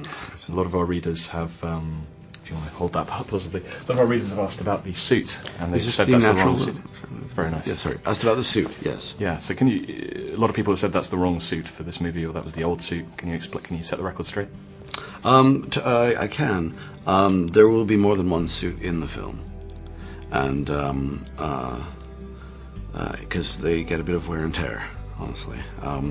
He goes through it, and so and it's sort of a tradition that Marvel brought to the table of we like to change it up, we like to see the suits evolve, and so I said, great, then you're going back to the circle because the triangle is ass. I'm sorry, but I'm a classicist. The circle has meaning, the triangle does not. And final question, you seem to be one of the busiest men at the moment. Have you got any time to relax here in London, or are you just flying in and heading straight out? And what are you kind of working on? How are you dividing your time? This is my day off. I'm here to score the Avengers. I've been listening to Alan Silvestri just blow my mind for the last several days over at Abbey Road. And then they said, you have one down day. And I said, I want to talk about Calvin. You can't give us a sneak peek of the score. You can't hum a bit for us. G, and that's it. It sounds great. He really likes the G chord. I was hoping he'd come up with another one, but it's just the one. The music by Alan Silvestri, who did the music for Captain America. In fact, there's one point where Captain America jumps down in front of Loki, and it plays a little bit of his theme, which is nice. Yep. I think the most memorable thing about it is the actual Avengers main theme, which I'm going to play now for you guys to just remember.